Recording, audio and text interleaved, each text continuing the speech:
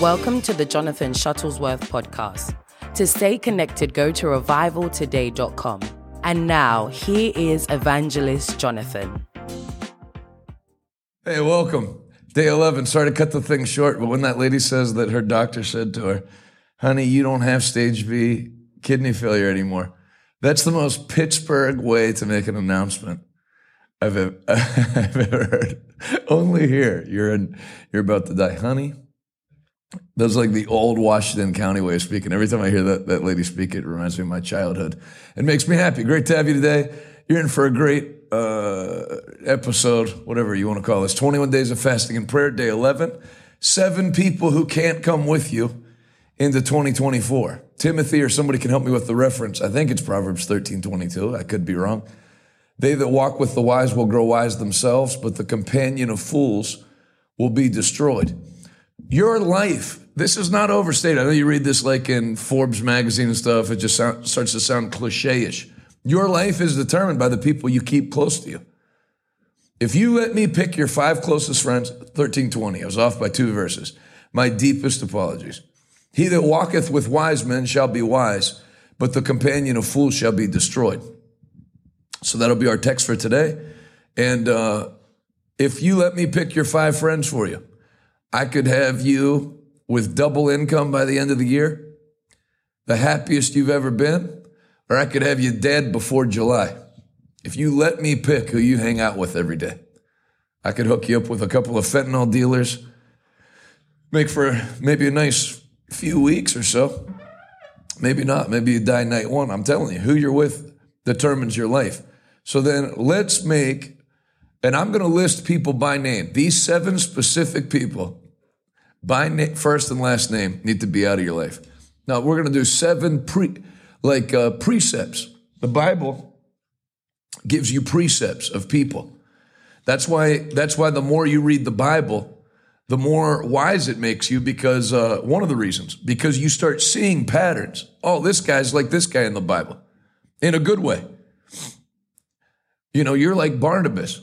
Or somebody can be like a wicked person in the Bible, Abner the fool. Think of it.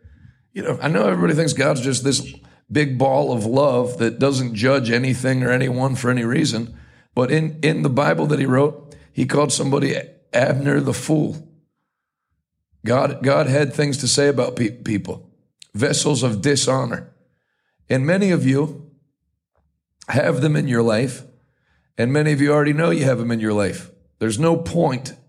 I've been mentioning a lot of things that there's no point in going into fasting and prayer if you're going to come out of fasting and prayer and go right back to your old framework of life. So the time to make changes is now. You know, people make New Year's resolutions. My New Year's resolution is to fast and pray the 2nd through the 22nd. Then on the 23rd, I think that's when I signed up for the gym the first time and got a personal trainer. It was like January 20. I think I might have waited a week and did it like February 1st. I think if I looked at my gym membership, it's like the first week of February, because I made up that mind on the fast. Start thinking now while you're clear-headed and in the spirit, who's got to go? So we're going to examine that and think that out together, and it's going to help you. I wanted to play something for you because I really like this. God used my daughter last night when we were driving home. She said, Pa, I guess she's been thinking of starting a YouTube channel for like 3 years, but she hasn't started it yet. She said, what was the first video that you ever put on YouTube? I said, man, I don't know. If you put a gun to my head, I couldn't even tell you what year we started the YouTube channel. So, but you can sort YouTube by oldest video first.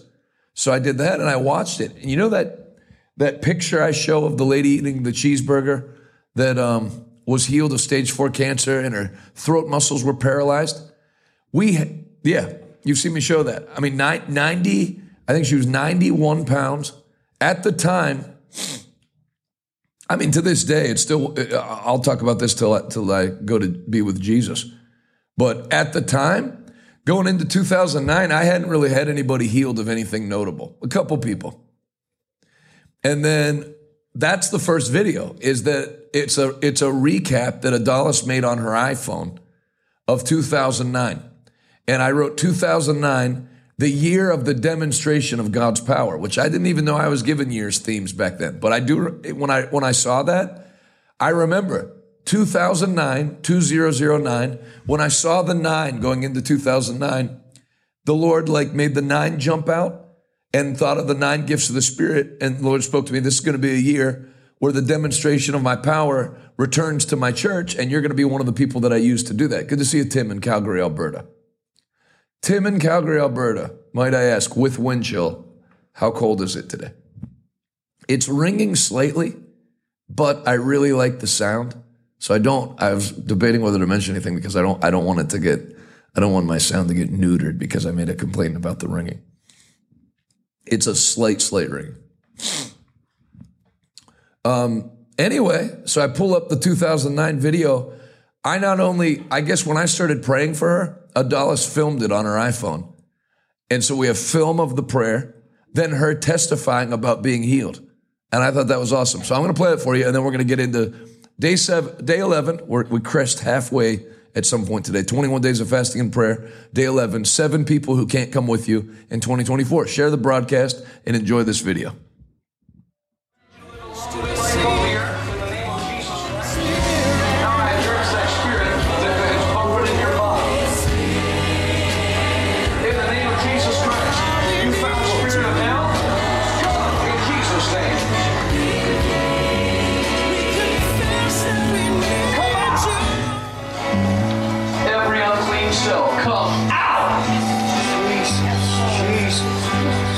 They never return.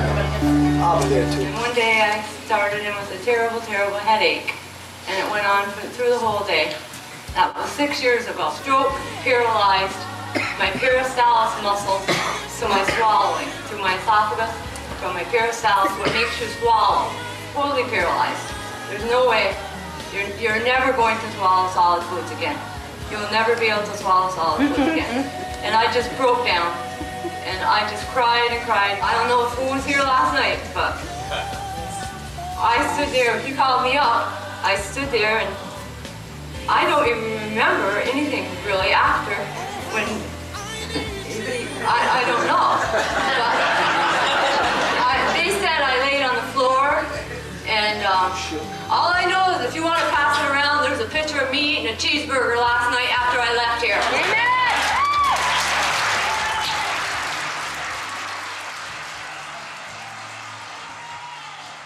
She was still skin and bones, but all her healthy colors back in her skin. And then that was her eating that night. First time she'd eaten in 6 years. And then she was there the next year with her husband and everything. So I enjoyed watching that again. Hope you enjoyed it. If you're going through a hard time, that's a little testimony for you that there's nothing that's going on that God can't take care of today before the end of the day. It doesn't take 21 days. Got to do it today when it comes to healing. All right, let's get into it. 21 days of fasting and prayer, day 11. 7 people who can't come with you in 2024. Introduction. You must have a gatekeeping system in your life. Write that down. I must have a gatekeeping system in my life. Everybody can't get you whenever they want you. You can't have your days determined by the first phone call you receive in the morning. You have to determine your day. That's called a gatekeeping system. I have people come up to me on the road. Sorry for the email that I sent you. I said some things that I didn't know. I was new to the faith. I didn't realize what you were teaching at the time. I apologize. I never got your email. No need to apologize. Who's that? Magalis? Yes. What's going on? No, I'm good. I got coffee. What a video, huh? It's cool. It brought me so much emotion. Memories.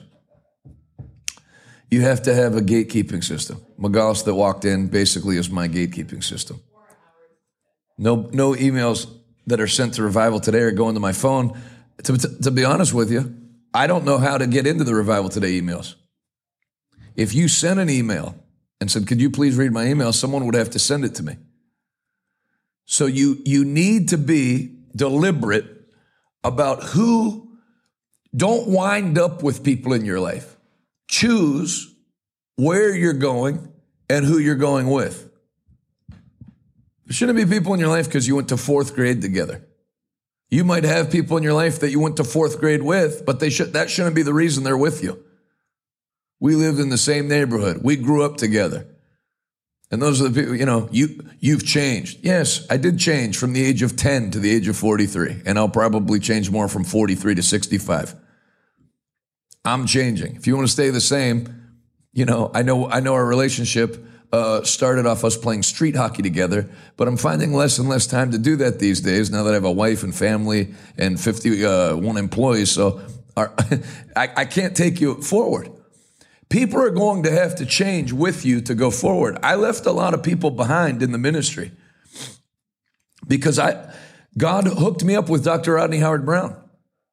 And as much as they said, this denomination we're in is dead, there's no Holy Spirit here, they would, well, come with me. I'll take you to where there is the Holy Spirit. They looked like 5-point bucks on the interstate in the services. Oh, yeah, they claimed that they wanted more of God. They didn't want dead church. But then when you got them to where the life was, they retreated. It was too much for them. They went back to the old system, and they're still in exactly the same place. A lot of the stuff I'm gonna say today is gonna make me sound extra rude, and I'm not intending to be, but I feel strongly about this stuff. If you're gonna go forward, then we can go forward together. If you're not going forward, I don't know what the problem is.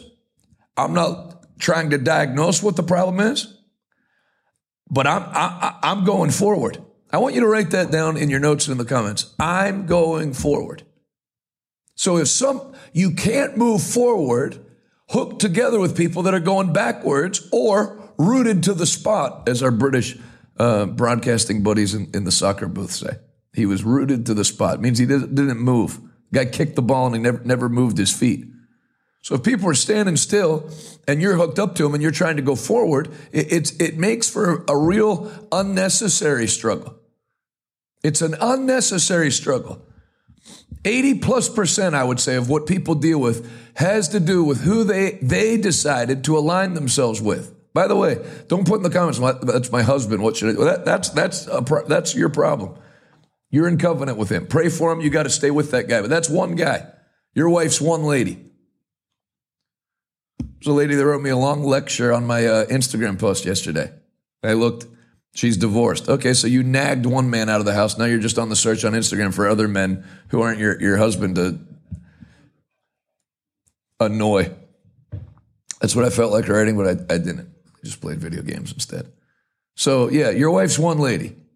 Your husband's one guy. That you're in covenant. You don't get divorced because you don't get divorced. Christians, you're not. You work things out. But what about the rest of the people?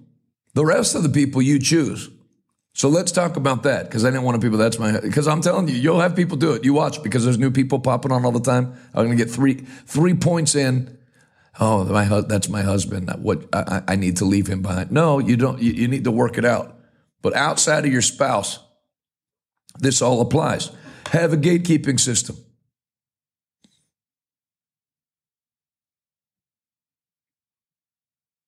Have a gatekeeping system, or the devil will use that. The fact that anyone can get to you, he'll start your day discouraged every day. I don't care who you are, as positive as you see me and as joyful as you see me. If every day I woke up to an email about things I really didn't enjoy about coming to your church, what you posted on Instagram I didn't feel was becoming a minister. If you start your day with negative news and every discouraging voice has free access to your ears, it is going to severely limit how high you fly in life.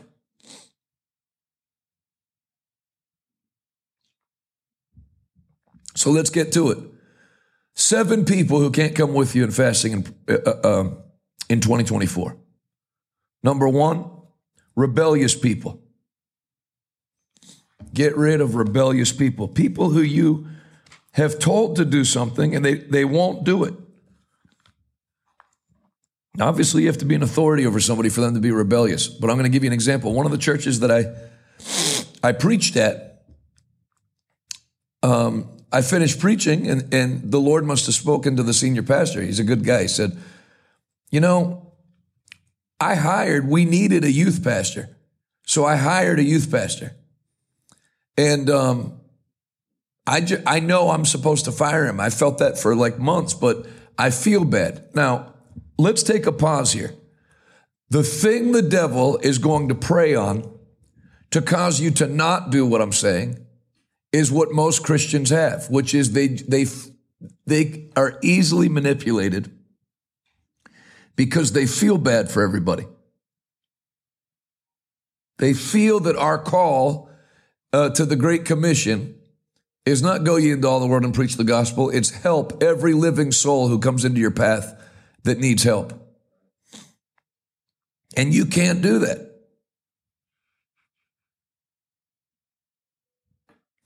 Jesus was not running around chasing problems. He taught the word, preached the word, healed the sick, cast out devils. Then he'd say, let's go. He didn't take them with him. He took the 12. Among the 12, he had 3. And among the 3, he had 1. So even out of the 12, that's why it's pointless. I always hear Christians go, like when we started the Bible college, we were talking before the Bible college students came. We want to talk to them about not having cliques. There's always going to be cliques. There's people that you get along with better than other people. There's people that set you at ease. When they're in the room, you get happy. Pay attention to that. Who, when they come into the room, do you relax? I like him. I like her. I like when she's around.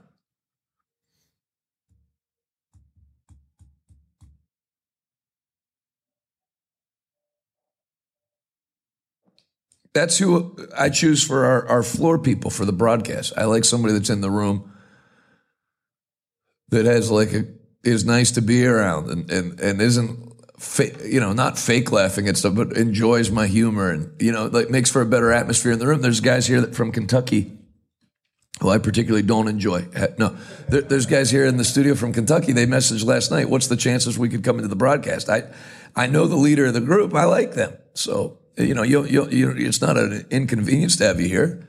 It makes a warmer room. Pay attention. And then who could come into the room right now that I'd be like, hey, let's start watching who we let in, huh? I don't want that guy in here when I'm broadcasting. Pay attention to that.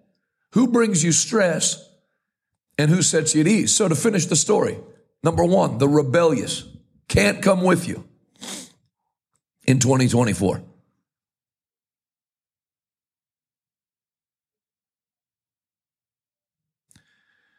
So the youth pastor's wife was holding Tupperware parties in the church, her own personal Tupperware parties, which, by the way, what a mastermind plan to make money. You missed the wave by about 25 to 35 years. She was holding Tupperware parties in the church. So they told her, you can't use that. So then other people from the church started wanting to do their side business ventures in the church sanctuary. So they had to tell her, hey, listen, you're welcome to sell Tupperware. You can't do it in the church. She got mad and started posting 2 or 3 times a week as the youth pastor's wife about the church she's on staff at that she draws a paycheck from. I can't believe that my church won't allow me to sell Tupperware. So selfish. I mean, multiple posts, all caps, other church people commenting, can't believe they would do that to you. So he told me that and showed me the post and said, what would you do if you were me? I said, they'd have been fired the second I saw the first post. That's not even rebellion. You're out of your mind. You're like a crazy person. You're like somebody that would start a Twitter account to give their thoughts on life through the lens of a squirrel. Level crazy. You're out. He said, what would you do now? I said, they would be fired at 8 in the morning. He fired him at 8 in the morning, and he called me after he fired him and told me, man, I feel so much better. Yeah, that's the sign that you made the right move, is when you feel a burden lift. When something adds a burden, get rid of it. I want you to write down, I can't help everybody. And if you'll really understand that, you won't feel bad. If God couldn't keep Adam walking with him every day, and Jesus couldn't keep Judas walking with him every day and doing miracles and fasting and praying, what makes you think you can change anybody?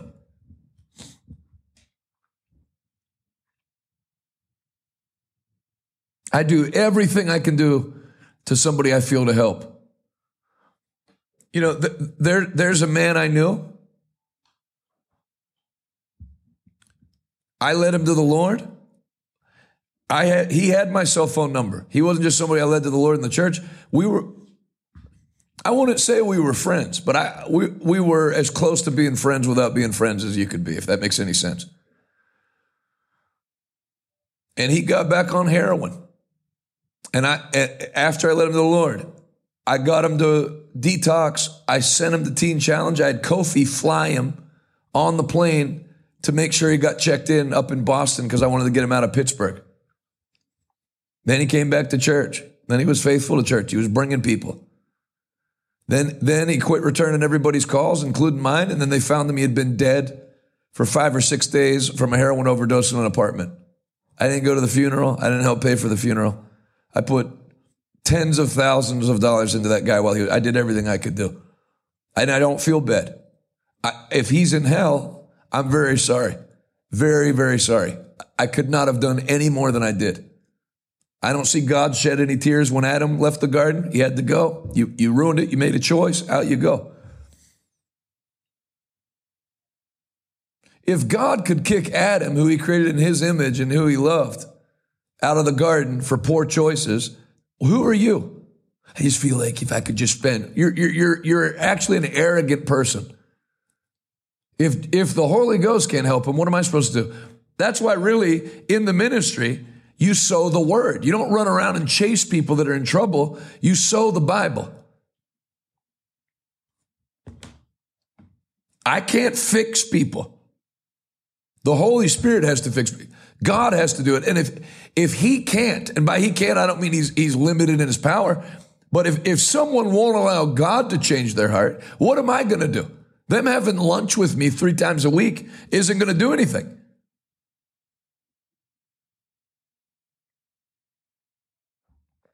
Get rid of the rebellious. If you're a business owner or a pastor, an evangelist, you don't have people on staff and pay them a salary to help them. You put people on staff who advance the vision. Ben's the floor man today. I like him a lot. He's newly married. I'm not paying him because he's newly married and I want to help him out. When we hired him, he wasn't newly married. He's a young guy. He's got a good heart. He completely sucks at everything he does, but we want to help him. No, that's not how you live. Quit having people in to preach at your church to help them. His wife just left him and he doesn't have any income. So then send him benevolence money. Don't torture your congregation having to listen to some washed up bum preacher. Now, if you listen to all this and don't make any changes, everybody still has your phone number. Let me throw this in. Let's back up to the introduction. About 80% of you should get a new phone number before February 1st. Did you hear me? Most people watching me should get a new phone number by February 1st.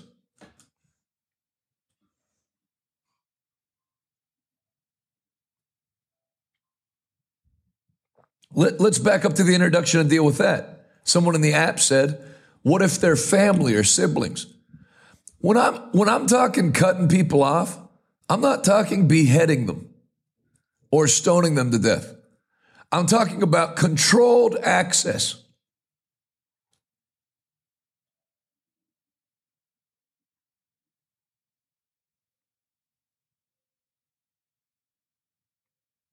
I'm not telling you to make a bunch of phone calls after the broadcast.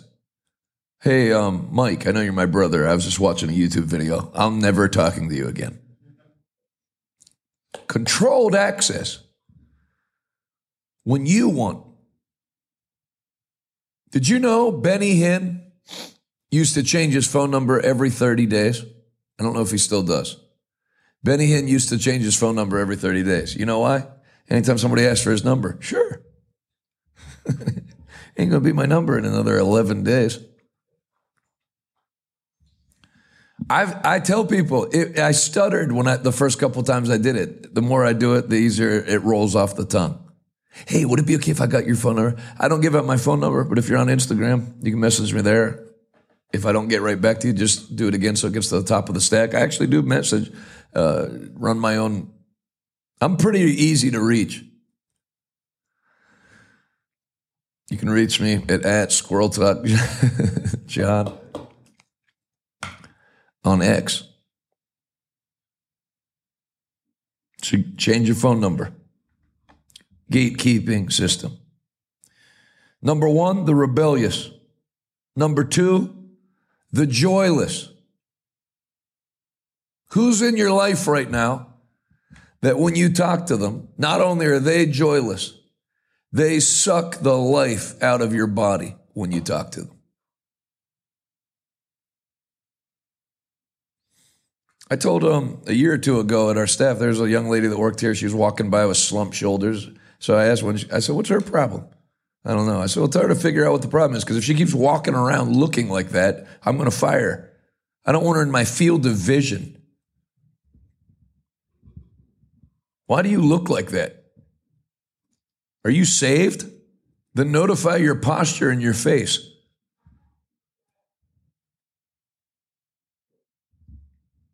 Write this down underneath the joyless. When your joy stops, make a change. When your joy stops, make a change.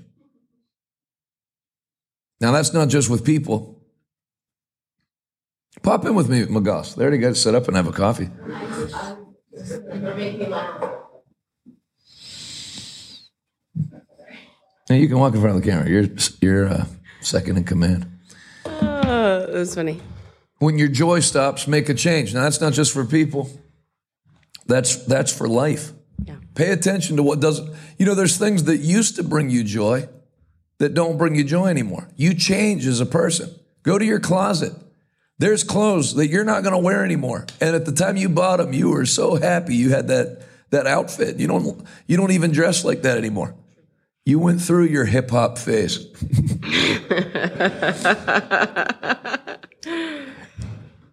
That's funny. Write this down underneath too. Don't do things that used to make you happy, and don't hang around people who used to make you happy. Maybe they have changed.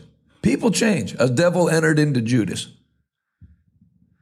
I'm not just trying to rattle off points and show you how well I've figured life out through the Word of God. I want you right now to pause and think, what is still a part of your life that you hate? You hate that you have to do that.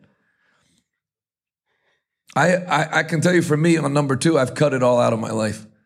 I don't do anything in the ministry that I don't like doing anymore.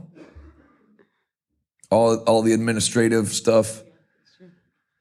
And then God sends people to help you. I have one on my left right here, where if she was in charge, if they told her she has to preach 21 nights consecutively, she'd be, it would wreck her peace. And if I had to do what she's going to do today, it would bother me. So true. So find where your joy has stopped and make a change. What do you have to add, since you are my gatekeeping system? What do you have to add to that about having a gatekeeping system, both personally and in the ministry, and making sure you control who has access to you to keep your peace and your joy? I think that you're vetting like where you're at in any given season constantly. Because could you imagine, you aren't at a place where you were at even a year ago. So constantly vetting and checking out because you are in different seasons of your life. For me, it was being a mother, and then that changed things up. So I think a lot of times we can get so kind of stuck in our ways that we're not flexible, and we don't take time to protect where we're at. So yeah, I think a lot of times we can get stuck in just kind of like the same old. So it's good that you keep keep track of where you're at? You know, I don't drink alcohol. The strongest thing I put in my body is crystal meth. Oh my God. No, just kidding. I don't drink alcohol, but I feel like in this point, I feel like a lot of about not doing anymore what used to make you happy. I feel like a lot of people that drink, it hasn't made them happy. Just looking at them at the bar, it doesn't look like it's made them happy. I don't think there's a lot of people my age at 43 who be like, I went out and had some beers last night. It was awesome. I think it's like a memory from when they were 21 or 23, and now they're enslaved to something that brings them no joy because it used to make them happy. Well, it might not be alcohol, or in my case, crystal meth, but for you, it might be, what are you doing still that doesn't make you happy anymore? Yeah. I can't see it for any reason. There could come a time I don't really feel like going to Arizona anymore. Arizona could change. Yeah. Arizona could go California, homeless tent camps. You know, and I'll start sounding like an old guy. I'll start sounding like your grandfather. We used to come on vacation here. There was none of this. There used to just be nothing but land and good views. Look at how they built this. Yeah, things change. So adapt. Adapt. Don't lock into something that used to make you happy. Number one, get rid of the rebellious. Number two, get rid of the joyless. What's the scripture? How happy are thy servants?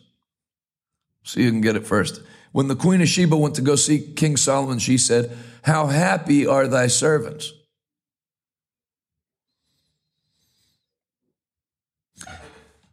You know, Kristen has my sense of humor because she's from Rhode Island.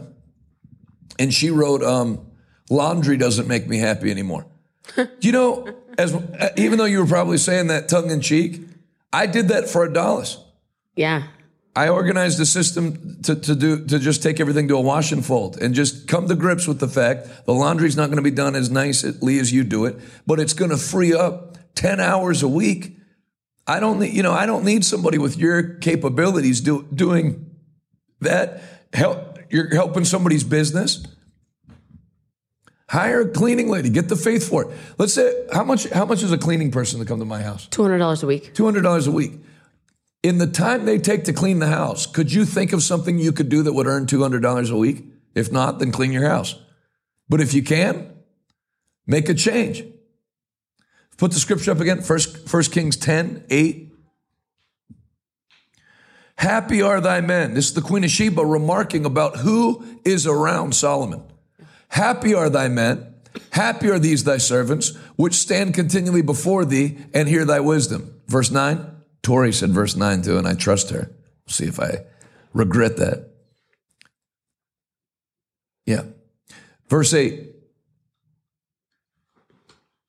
Happy are thy men, happy are thy servants. I want you to write down, Solomon only hired happy people. I would take Abraham that travels with me on the road's happy. Yes. Jay my nephew Jay that is traveling with me on the road some and is going to go down to Texas with me today, I believe. Yeah? Nice. I think so. That'll be fun.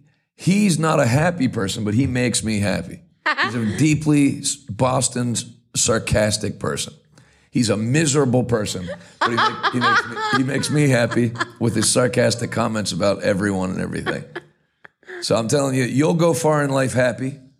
I would take, if Jay and Abraham weren't in the picture, I would take a happy, unsaved person to be my armor bearer on the road and believe that they'll get saved at some point than I would a Christian that's really just been being attacked lately. Oof. There's a real spiritual attack going on. I can't take it. It's the worst. What do you have to say about joy? You know, Megalis, if you don't know, if you're new to being around here, she is the head administrator for the ministry, along with Patrick, and she does the hiring and everything. So, what do you have to add with joy? Because we have remarkably so, and by remarkably so, I mean when other ministries come, they remark that you have a happy group of people that work here. It's like, you know, even Bill was telling me, our mutual friend Bill, like how much life there is here and joy. Why do we have that? And how did you cultivate it? And how did you keep it from getting like a funeral home like most church offices? Yeah, I think it's because we're, you know, it flows from the top down. So you can't have joyful employees without the joyful leaders. So even the most stoic of sorts, like Patrick, he is a very joyful person, even though he's stiff and whatnot, and he doesn't have much of a personality, but he's full of joy. Like this morning, he went to pray for his 80-year-old grandfather. And so I was like, "Oh, is he all right?" He said, "Oh, he's been in a dirt bike accident." It was just like it was clearly a joke, but it's you have the people in leadership that are full of joy. Rom, he's full of joy. Nick, full of joy. So, so I think that there's only one way for because I actually got asked that by a pastor who was completely joyless. And it was tough to say, it starts with the like leadership. You. Yeah. No, and you know what? It's good you brought that up. If you're listening to us saying, man, all the people around me aren't happy. How are you? Maybe you're somebody that if you were happy, it would be impossible to stay happy working for you. Joy and being around you. Maintain your joy. That is priority one. Amen. Don't let anything, my friend Jason wrote on YouTube, the joy of the Lord is our strength. Nehemiah 8:10, the joy of the Lord is your strength. Happy are the people whose God is the Lord. If you're sad, something's wrong. Yeah. When your joy stops, make a change. Third type of person to get rid of. This is 21 days of fasting and prayer, day 11, 7 people who can't come with you into 2024. This is so good. Number 3, bums. Me and Dallas wrote this together, and that was her contribution. Bums. B-U-M-S. And if I was more intelligent and took more time to prepare, it would be B period, U period, M period, S period, and it would be like an acronym of what a bum is. You would be unproductive. I don't know. I don't have to think of what B, M, and S would be. Get rid of bums. Unproductive. Happy to sit home. Their goal in life is to stay where they were born. Yeah.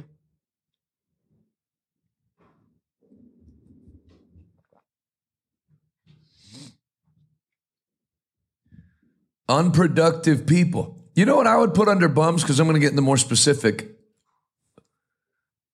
things. What if you have people that are in your close circle that they aren't anything negative, but they also don't add anything?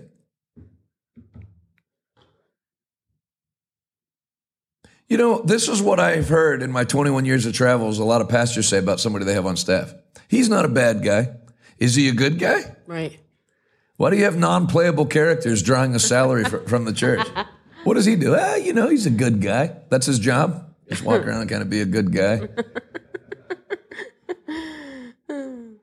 Get rid of bums.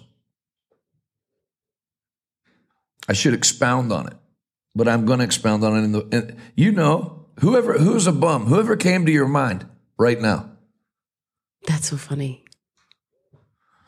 Number 4, which will 1, 2, 3. Oh, sorry. So wait, bums is like people who are just losers, or not necessarily, or just mediocre. People that have no mediocre, lukewarm. Hey, want to go to church this night? Anyone's not yet. They're not on fire. They go to church when they can. I'm dealing with a lot. I'm sad. Or there's no contribution. What's the contribution? Oof. What are they bringing to the table? Again, churches have all kinds of people on staff. There's nothing bad, but they also don't add anything. The youth pastor hasn't molested anyone, but he also hasn't grown the youth group. He's a bum.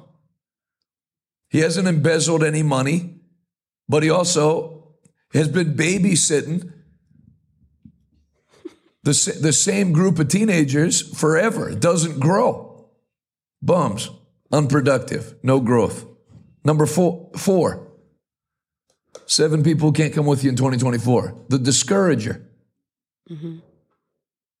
People have people in their lives that any positive move you're getting ready to make, they're going to discourage you. It doesn't matter what it is. They discouraged you from fasting.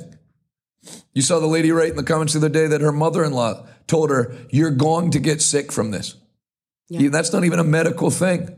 Fasting is a healing thing, not a sickening thing. Yeah. And who's she? Seriously. Dummy. Who's your mother-in-law? 60-year-old Jennifer Lopez that's in perfect health and can still dance on stage for it? That's probably some fat bum in a faded Cleveland Browns hoodie. You're going to get sick. You're sick. Look at you, the picture of health.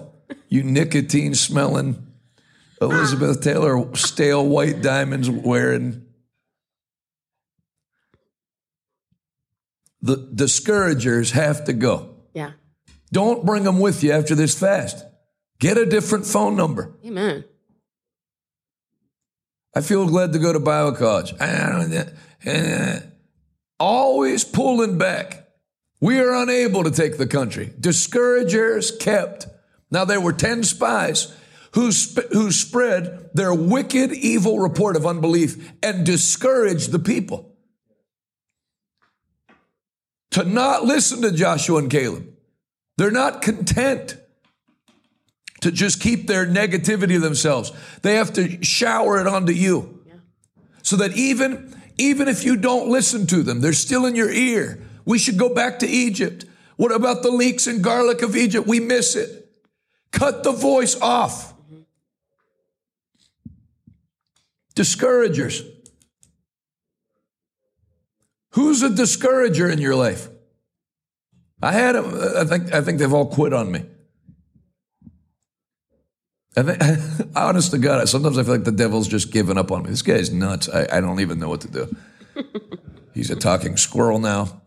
I felt like I had succeeded in giving him a mental breakdown, but then sometimes it seems like he's just doing it to be funny. I don't know. Make the discouragers give up. Cut them off. Yeah. I had plenty of them starting off in the ministry. Are you thinking about getting another job? Now, anytime a pastor would say that to me during a week of meetings, I already knew he was going to give me nothing for an offering. Oh, no. You know, when you're already saying, the week's not even over, hey, are you considering other work? I guess I'm guessing a couple million ain't coming in this week. If you're talking about getting a job at Citgo. Have you thought, I know a lot of evangelists have to have a second source of income, so have you given thought to that? How about why? Why won't he? Hey, let's believe God that this is the most radically blessed week you've ever had in church. I've tried, and I thank God for all those people I was around, and I mean that. I'm not saying that like in a Christian, I actually hate them, but I'm going to say I thank God for them. Because they turned me into somebody that makes sure anybody that preaches at this church, right, it's the best experience they've ever had. So true. Financially, hotel, accommodations. I've sent jets for people. I've ordered jets to take people home that just came to preach.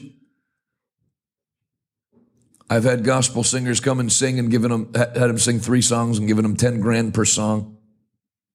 Because I want to be an encourager. If somebody came to this church and was thinking of quitting secretly as they're preaching and stuff and been going through a hard time in the ministry, when they leave with our check from our church for $300,000 for preaching one night, that'll do something for you. You know what? I think I can do this one more year.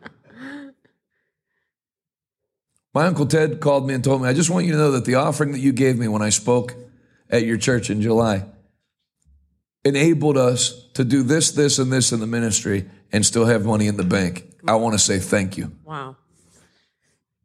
Praise God. There's nobody watching that hasn't experienced discouragement. Yeah. And you know how that feels. Why be a discourager? And number 2, why keep them around? When somebody has revealed themselves as a discourager, true, however they speak, disguising it in the prophetic. Lord, I just had a dream about you that you were driving and an 18-wheeler ran over the car. I don't know if that's literal but either way, whether it's literal or not, stop telling me. Let a guy tell me, the guy that said he was a prophet from Ghana. The devil is planning an accident for Jonathan in Florida that is going to take his life. So Okay, so what do you want me to do with that information? Okay, the devil's planning. Great. Any other states? Where else should I stay away from? Shut up.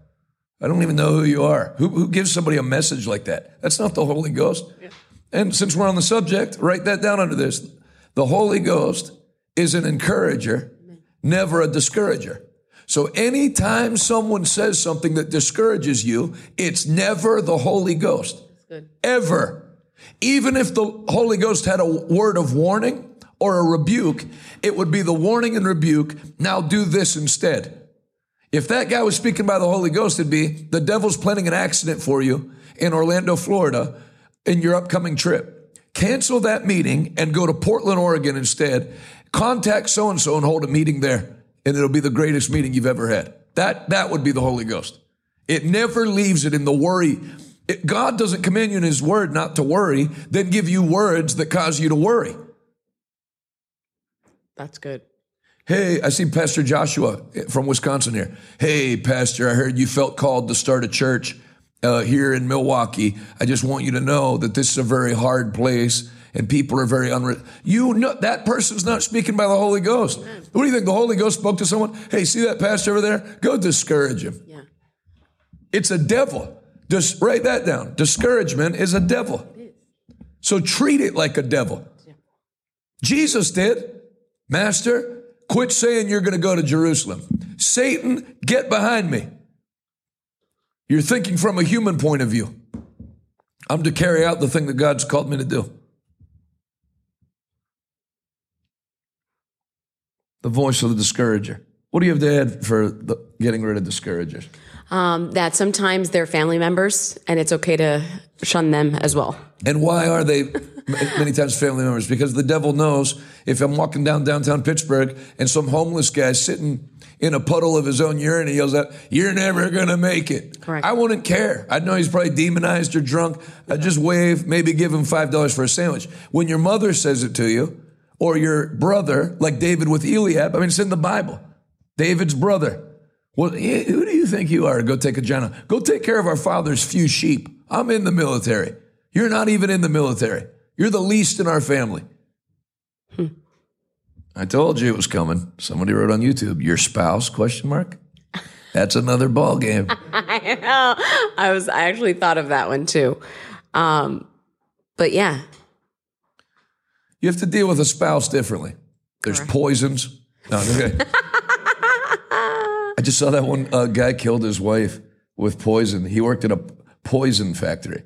It's like, you know, if you marry someone that works at a poison factory. Hey, you're taking a gamble. Hey, thanks for the coffee. Golly. Heck. What's a poison factory anyways? Golly. Hey, gotta go. I got to start at 10 at the poison factory. Why is there, what are they making potions for villains? Here's your smoking green vial of liquid. So, as you said, discouragers are oftentimes in your own family. Yeah. How do you deal with that? I mean, I think that there's you have to set up boundaries, of course, and then protect information. You have to protect yourself. So there's certain things that I don't talk to with family members. First of all, there's a lot of family members that I just don't talk to protect my peace and my joy. And that's purposeful. And I don't feel a little ounce of, I don't know. I don't feel any kind of like... You don't feel bad about it? I don't feel bad at all about it. That needs to be what she just brought up. That needs to be something that you have the Lord help you with, is to do the right thing and not feel bad about it. And not give a care, yeah. Drea said Acme Poison Factory. Yeah, he worked with Wile E. Coyote. Hey, I got to make some poison today, and then I'm making a big mat that turns into a hole. And then I have to make a heavy anvil and deliver it to the top of a cliff to push down onto a road. My husband's going to the poison factory. Let me just have this drink real quick. He poured for me. Is that a real story? It is. Golly. Was that on the murder mysteries or whatever? No, it was on something that popped up in my Instagram feed that has like news stories. I could go find it. I'm sure somebody will put the link to it. It's a recent thing. I think it was in America. Yeah, but people feel Throw your burdened dad all at of the the poison time. factory. This tea that you made me is really messing a with little- my nervous system. Anyway, I can't connect the dots. Good day. I'm going to look it up. Yeah, and ever since I drank this tea you gave me, I've been frothing at the mouth and I can't form sentences. Well, see you when you get home for dinner. Because he poisoned her like over time. Oh, I actually watched the Forensic Files one time that this guy got arsenic and was poisoning his wife. She was having like diseases and they couldn't figure out like what was causing the diseases. So he kept poisoning her slowly with arsenic, but he did it so slowly that she built up a slight resistance to it. oh no. So when they tested her, she had 330 times the lethal limit of arsenic in her system, but had like adjusted to it. What a terrible murderer. No doubt. And if you're going to do it, just dump the whole thing in and get it over with. This is 21 Days of Fasting and Prayer, Day 11. 7 people who can't come with you in 2024. You got to get rid of the discourager, Even if it's family members. even if it's family. Now, you're still young, so it's not like we're having this conversation in our 80s and everyone who discouraged you is dead. I know you have to be careful, but you were in a completely different situation than I was in. Everybody in my family was in the ministry. So I would like you, because you're going to speak to where most people are at. What do you do when everybody has a standard job or a standard way of living in that family, and then you're going to do something that's radically different, which you did a few things that were radically different. You and Adalis were the first siblings married, Yes. which that's a big thing for people. You know, the Bible says in the last days, give honor to marriage, which means people they'll say it's wrong to be married. Well, we haven't hit the point where they've said it's wrong to be married, but there's at least a dishonor to marriage. Somebody will drop 20 grand on their daughter's quinceañera, but then when she wants to get married 4 years, like, I'm not paying for that. What do you need to get married for? There's a push away from doing things the right way. So if you come from a family like that, where for me to do the right thing was going downstream, but for you doing the right thing is going upstream, and then as a woman on top of it, how do you handle that? You keep your love for the Lord like fiery hot. And we talked about this a little bit on the podcast yesterday, but at some point when you're like so intoxicated with the love of God, it doesn't matter who you need to cut out. You understand that you're on a mission and you're waiting, or you can just trim off the proverbial fat. And so I don't think at the time that we were making the decisions, we gave any poos. So it was just like, we were so in love with the Lord. We so wanted to operate in obedience. We so wanted to just give our lives for the Lord that it just didn't seem like it was even a price to pay. So we immediately, and I think that my family would agree, but we cut ties with a lot of our family, including my mom, including my dad, for a season. And so we developed this hunger for the Lord that allowed us to kind of curate like the atmosphere. So we only wanted to be around people of like faith. And I will say, as an outside observer, when you were 19 or 20, you did do the positive of what we're teaching today. You know, Adalis and Megalis had a shell of friends that were on fire for God. Summer missions trips, traveling together to meetings in different churches in different states. I see some of you that come here have that. You know, it's like the guys in Kentucky. They didn't come by themselves. God's given you a group of people that are in like pursuit. I would pay attention to that. If you have that, don't lose it. Amen. But if you don't have that, build up towards that, because we got saved at 14 and 15, and we would plan rides with Pastor Max just to be in the house of the Lord. It would be just Adalis and I. There was times where we would just be at the church by ourselves, vacuuming the entire sanctuary at CIC. So it was it probably took 2 years before we built like friendships and a group that was like super duper strong. And that group only continued to get bigger and bigger as we got older. But it takes like a resolve in your mind that I'm going to do the will of God. I am so in love. I'm so intoxicated. I want to see his plans and purposes come to pass in my life that literally nothing, no relationship can thwart that. Megan said, what's the scripture that backs up cutting people out of your life? So if family asks, I can say it's biblical. No one should know. The last thing you should do is have a conversation, unless they're your employee.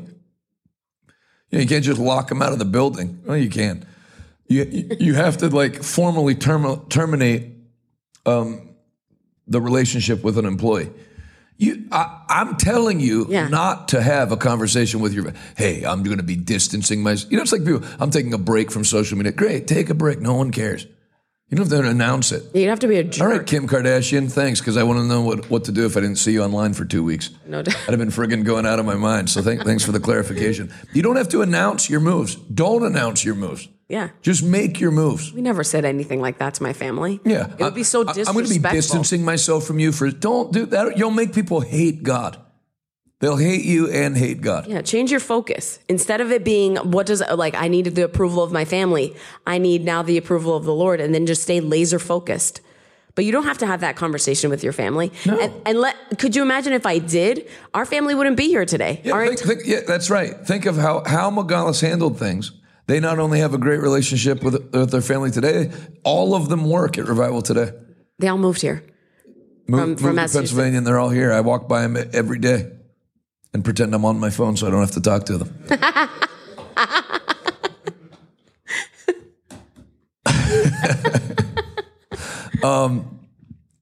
Be smooth. I'm glad that lady wrote that in the comments because Christians are very dumb when it comes to that. I'm going to be distancing myself from you for a season. Don't do that. Don't say it. Just do it. And don't do it. It's not that you can't ever talk to them again. It's just, remember, the gatekeeping system. Change your number. Who has access to it? My phone's on Do Not Disturb, and I take it off Do Not Disturb when I'm ready to see who's called and texted.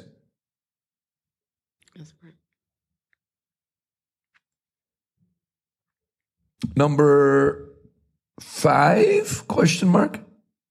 Yes. 5? Unproductive leeches. That's what Dallas says again. I knew it. Bums and unproductive leeches. So bums are just they're not adding anything, not necessarily subtracting anything. What's unproductive leeches? I need a ride. Do you have money? Ugh. Help people when you feel to help people.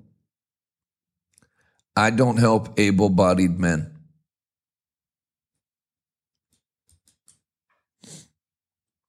I don't.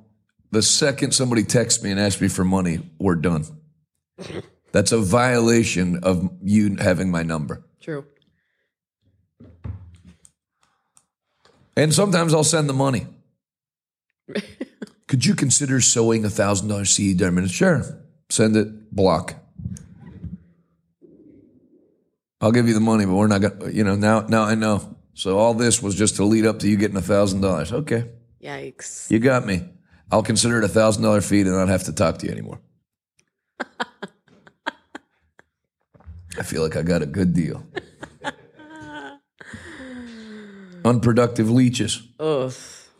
So why do you get rid of unproductive leeches? Remember, before you get on your high horse from your seat atop the great white throne about how we should help people, I and we together in this ministry feed 2,000 children a day. Mm-hmm. But I don't talk to them. I don't talk to 2,000 children every day, and I don't talk to their parents. I can't. It would burn me out. I have things to do. Do you think it's because people feel like, because Lindsay Ekstrom just said, I couldn't imagine asking somebody for money. Like, what causes that? Like, you don't have any pride? What happened? What causes it? Somebody being the opposite of Lindsay Ekstrom. Lindsay Ekstrom has a good job at air traffic control. Is it the idea that maybe I deserve some of that? That panel that ripped off that plane that was directly from her advice.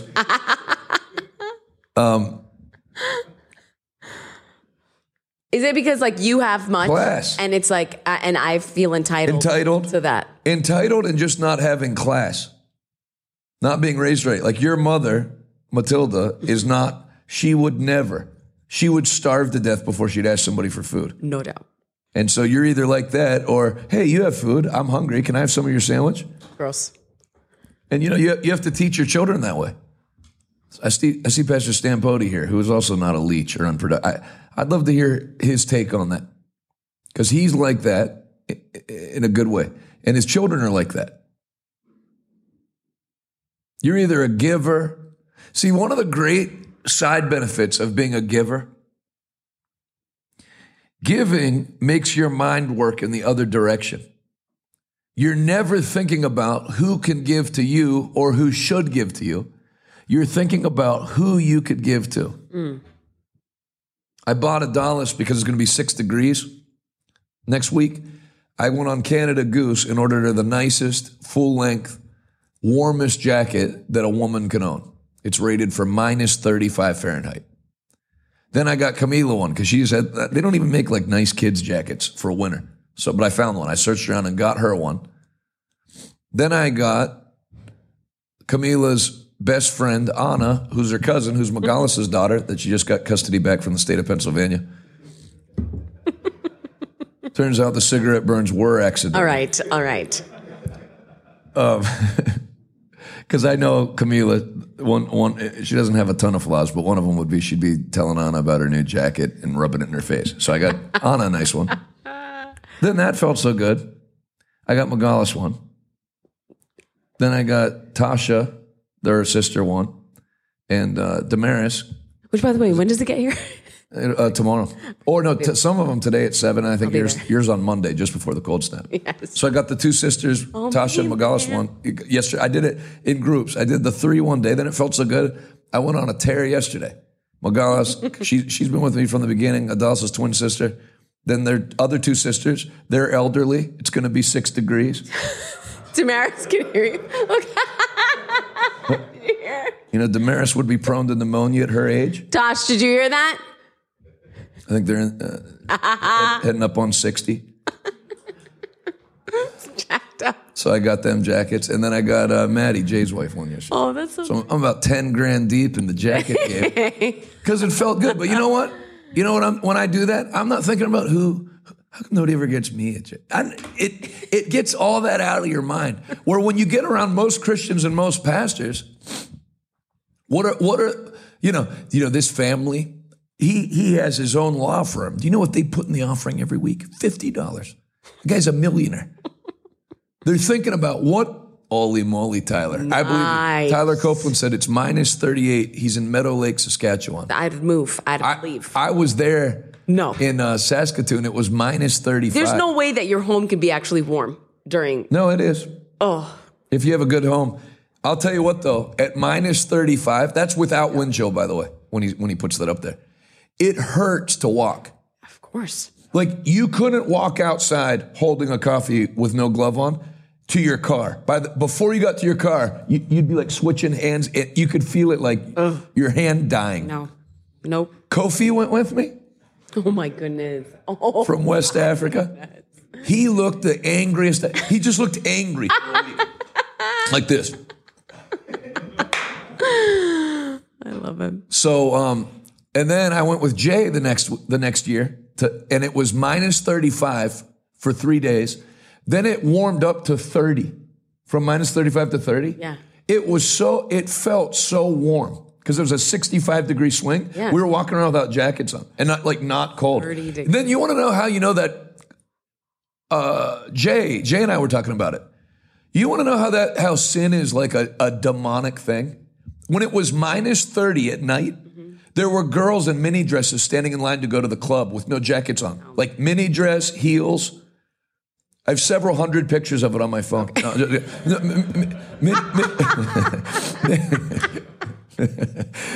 See, honest to God, like mini dress and heels, no jacket at minus 30. It's like you're demon possessed. Yeah, no doubt. Oof. So anyway, that's good to see you, Pastor Tyler. Unproductive leeches, non-givers, people they're extractors. They don't add value. I'm not saying only keep people in your life who give to you. I don't mean that. But I mean people that are just actively seeing you as transportation and food. Yeah. And know you have money, and because they don't have money, feel like for some reason you owe them.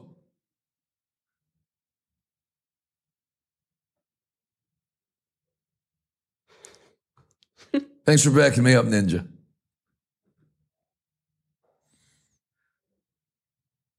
Get them out of your life. By get them out of your life, I don't mean tell them I'm getting you out of my life. Change your number. Yeah. It's a new year. Decide. Do something most people let their whole life go by without ever doing. Choose who. I didn't end up with Pastor Rodney in my life. I pursued that relationship. I pursued a relationship with Jesse Duplantis. And whoever else I were to name. I don't have people in my life by accident.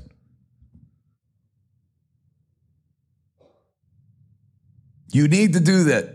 Now's the time to do it. That's good. 1, 2, 3, 4, 5. Number 6. Turn to Numbers 13 as we begin to round up. Hope you enjoyed today. I've enjoyed today. Me too. I'm glad you came in. It was fun. What do you add something as I'm turning the numbers on the unproductive leeches, since that was your sister's term and you guys share a mind kind of. Unproductive leeches. No, I mean you nailed it. There was something that I wanted to say and I totally lost it. So no, I don't have anything else to add. That was good. Numbers 13.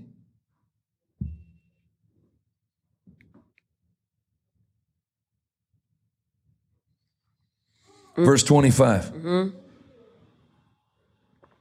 After exploring the land for 40 days, the men returned to Moses, Aaron, and the whole community of Israel at Kadesh in the wilderness of Paran. They reported to the whole community. You know, I'm not a betting man, but does DraftKings have odds on who's going to win, the United States or Yemen? Because I will put everything I own on the United States military. I don't care. I don't care how little the payout is. I'll bet $2 million to win $2,020,000. That's a lock for me. I just don't see Yemen having the game plan to knock our F-22s out of the sky with rocks. Somebody could find that out for me. What's the over-under on U.S. Yemen? After exploring the land for 40 days, the men returned to Moses, Aaron, and the whole community. I was just thinking of, because when I said Paran, it made me think of the Middle East. If you're watching from Yemen on a VPN, welcome. Glad that you're on. Just a little war humor. This was their report to Moses. We entered the land you sent us to explore, and it is indeed a bountiful country, a land flowing with milk and honey. Here is the kind of fruit it produces, but the people living there are powerful, and their towns are large and fortified. We even saw giants there, the descendants of Anak. The Amalekites live in the Negev, and the Hittites, Jebusites, and Amorites live in the hill country. The Canaanites live along the coast of the Mediterranean Sea and along the Jordan Valley. But Caleb tried to quiet the people as they stood before Moses. Let's go at once and take the land. I want you to write that in your notes and in the comments. Let's go at once. Yeah. Anything you do for God, you do it at once. Leave your nets and follow me. Yeah. Sell everything you own, give it to the poor, and come follow me. I'd like you to come to a crusade with me in next month. The Lord quickened me to call you from Tampa and ask you the next time you come down to come so I can show you what you want, what God wants to show you about evangelism. And I want that. So the people, think of this then. Write this down. Delayed obedience is disobedience. So someone doesn't even have to talk you out of doing it. They just have to talk you out of doing it right now. What if somebody came up to Peter? No, you can follow Jesus, but you got to properly shut your business down. There's employees. You can't just leave your nets. And what are you going to do? Leave your nets and follow him? And leaving his nets, he followed him. So a discourager doesn't have to talk you out of doing it, just talking you out of doing it right now. Let me tell you something. 25 turns to 40 quick. 40 turns to 65 quick. There's people on here that have been meaning to join a gym for 7 years. Come on. Time goes. That's one thing I love about fasting and prayer. It's like a reset button. All right, I'm taking 3 weeks. What have I allowed in that needs kicked out? What don't I have that needs brought in? Let's make our moves. A discourager doesn't have to talk you out of doing it, just talk you out of doing it right now. Let us go at once and take the land. We can certainly conquer it. But the other men who had explored the land with him disagreed. We can't go up against them. They're stronger than we are. So they spread this evil report of unbelief among the land, about the land among the Israelites. The land we traveled through and explored will devour anyone who goes to live there. All the people we saw were huge. Verse 10, the whole community began to talk about stoning Joshua and Caleb. That's the reward you get for having faith and a positive outlook. I disagree. Can we kill you? Then the glorious presence of the Lord appeared to all the Israelites at the tabernacle. I mean, you have that today. You got people on Instagram. These pastors telling everyone that's going to be their best year. Shame on them. The Lord said to Moses, how long will these people treat me with contempt? Will they never believe me? It's God you're moving against or for. Even after all the miraculous signs I've done among them, I will disown them and destroy them with a plague. Then I will make you into a nation greater and mightier than they are. They wanted to go back to Egypt. Number 6, backwards talkers. Can you find the specific scripture for me? Let's return to Egypt. After God broke them out of Egypt, where's the specific scripture? Let's return to Egypt. I mean, there might be a few of them. It's like a running thing Moses had to deal with.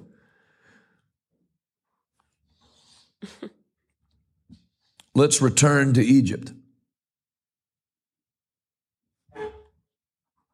Numbers 14:4. Numbers 14:4? Mm-hmm. Then they said plotted one to among another, themselves. let's make our own leader and return to Egypt. That's a church split. Let's make our own pastor and have our own church. Let's make our own leader and return to Egypt. Number 6, backwards talkers. People that talk you away from going forward and try to talk you into going backwards. I want you to write a word down under that point. Travel. Many of you come from families that are in an invisible prison. Jesus. No one has ever left that city. No one has ever left that state. You like Jesse Duplantis? Why have you never been to New Orleans to hear him preach at his conference? You love Rodney Howard Brown? Why have you never been to Tampa? I want you to make a point to travel this year. That's good. You love me? Go to Tampa. I want a break. Travel this year. How many of you, by a show of emoji hands, went to What No Eye Has Seen this year? And for some of you, it was the first time you ever took a trip, first time you ever booked a hotel. Where do you figured all that out and did it? What did it do for you? It did more than just the benefits you got from that meeting. It made you a traveler. It made you someone that can't be confined to a region or a state. Stretch out your tent pegs. Expand your house. Spare no expense. Move. The Spirit of, how God anointed Jesus of Nazareth with the Holy Ghost and power? Who went about. When you get anointed and you get in the flow of the Holy Spirit, you don't stay in one place. Amen. You go about. You have a tiny world when you live in one city. Even if it's like New York. Everything's New York. You get around, it's different. That's awesome, Deborah. Move around. I've met Canadians. I've met Texans. Texans are very different than Pittsburgh people. Alabama. I felt more of a cultural difference when I was in Alabama than when I was in India. Honest to God. It's Alabama should be its own nation. It's got its own language. I was thinking about preaching with an interpreter. From English into Talladega.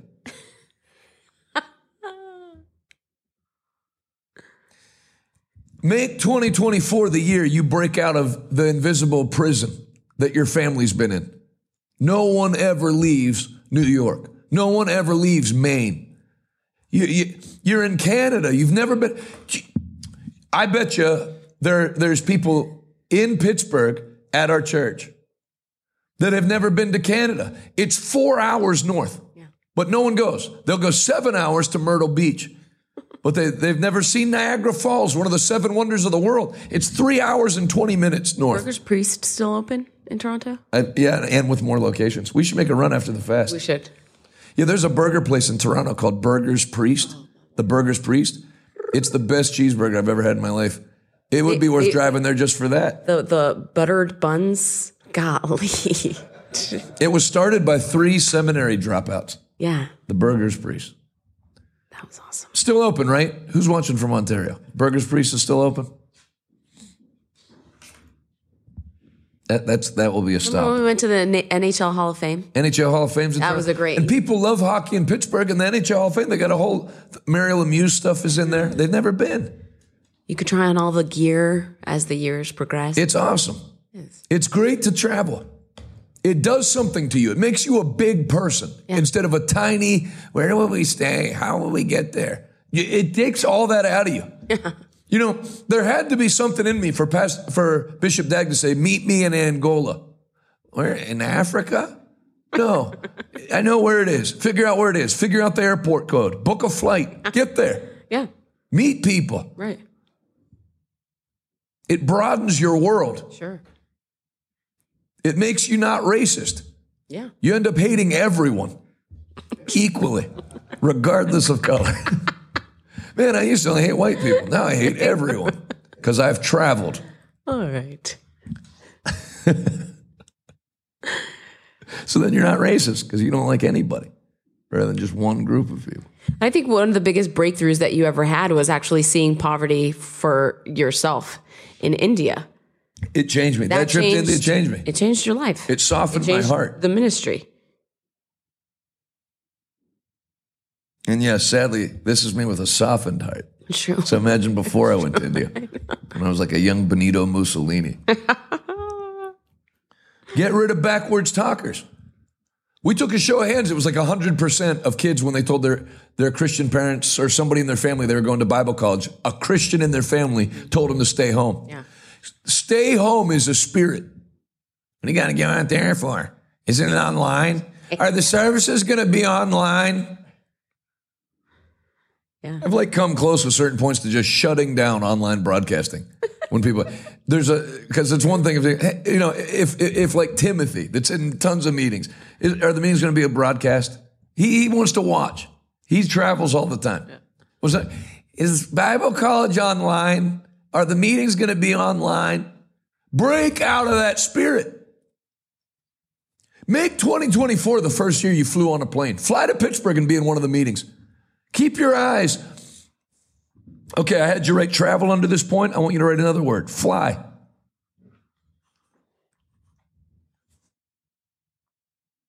Not Alaska Air, but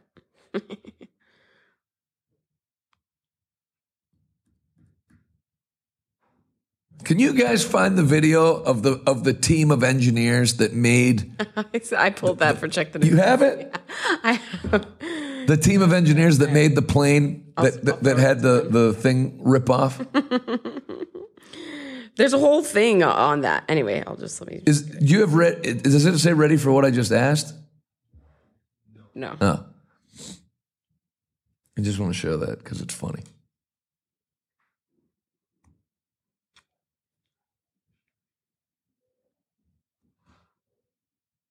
It's on a Matt Walsh's X account. I know that. Over here. Yeah. Okay, she sent it. So write the word down, fly. It bothers me when I hear somebody say, we drove 11 hours to be in your meeting. I don't think you're listening to my teachings.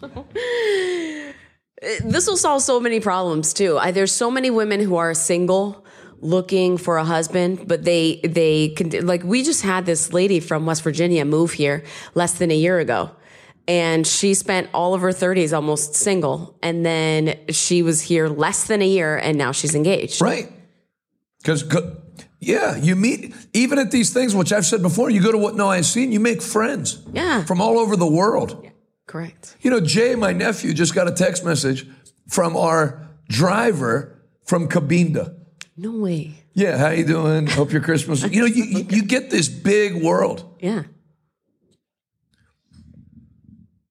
You know why I say fly? Because it puts you in a different class than the bus or somebody that drives their car 11 hours. Do it if you have to. But I don't know that you're saving money. Yeah, no doubt. Monitor the flight. I'm not saying charter. I'm not saying stupid stuff. Some of you have never chartered a jet. I'm saying fly. Southwest, JetBlue, Spirit, stow away in an Amazon cargo plane. No doubt. Fly. Go at a bigger level. Yeah. Here is the team of engineers that built the plane that ripped off the side. Let's see them, ladies. This is them celebrating after they built the plane. Honest to God. Here they are. Come on. First all-female built plane. I'm going out tonight. I'm feeling All right, you can take it off because we don't have copyright. Gonna let it all hang out. All right. Take it down. So good job, ladies.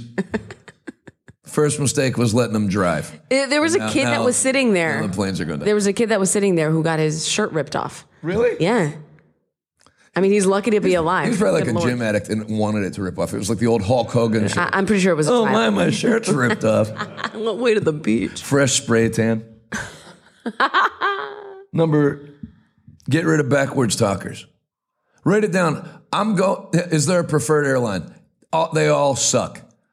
But it'll do something to you. It'll make you a different person than we're going to drive 18 hours to Pittsburgh. You don't have to. You monitor flights.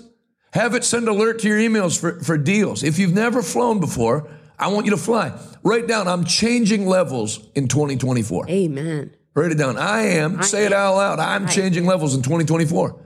If you've never traveled, you're going to travel. If you've never flown, fly. Have you ever been to Turks and Caicos? No. No, I haven't. Would you want to? I don't ever want to leave America again unless it's to preach.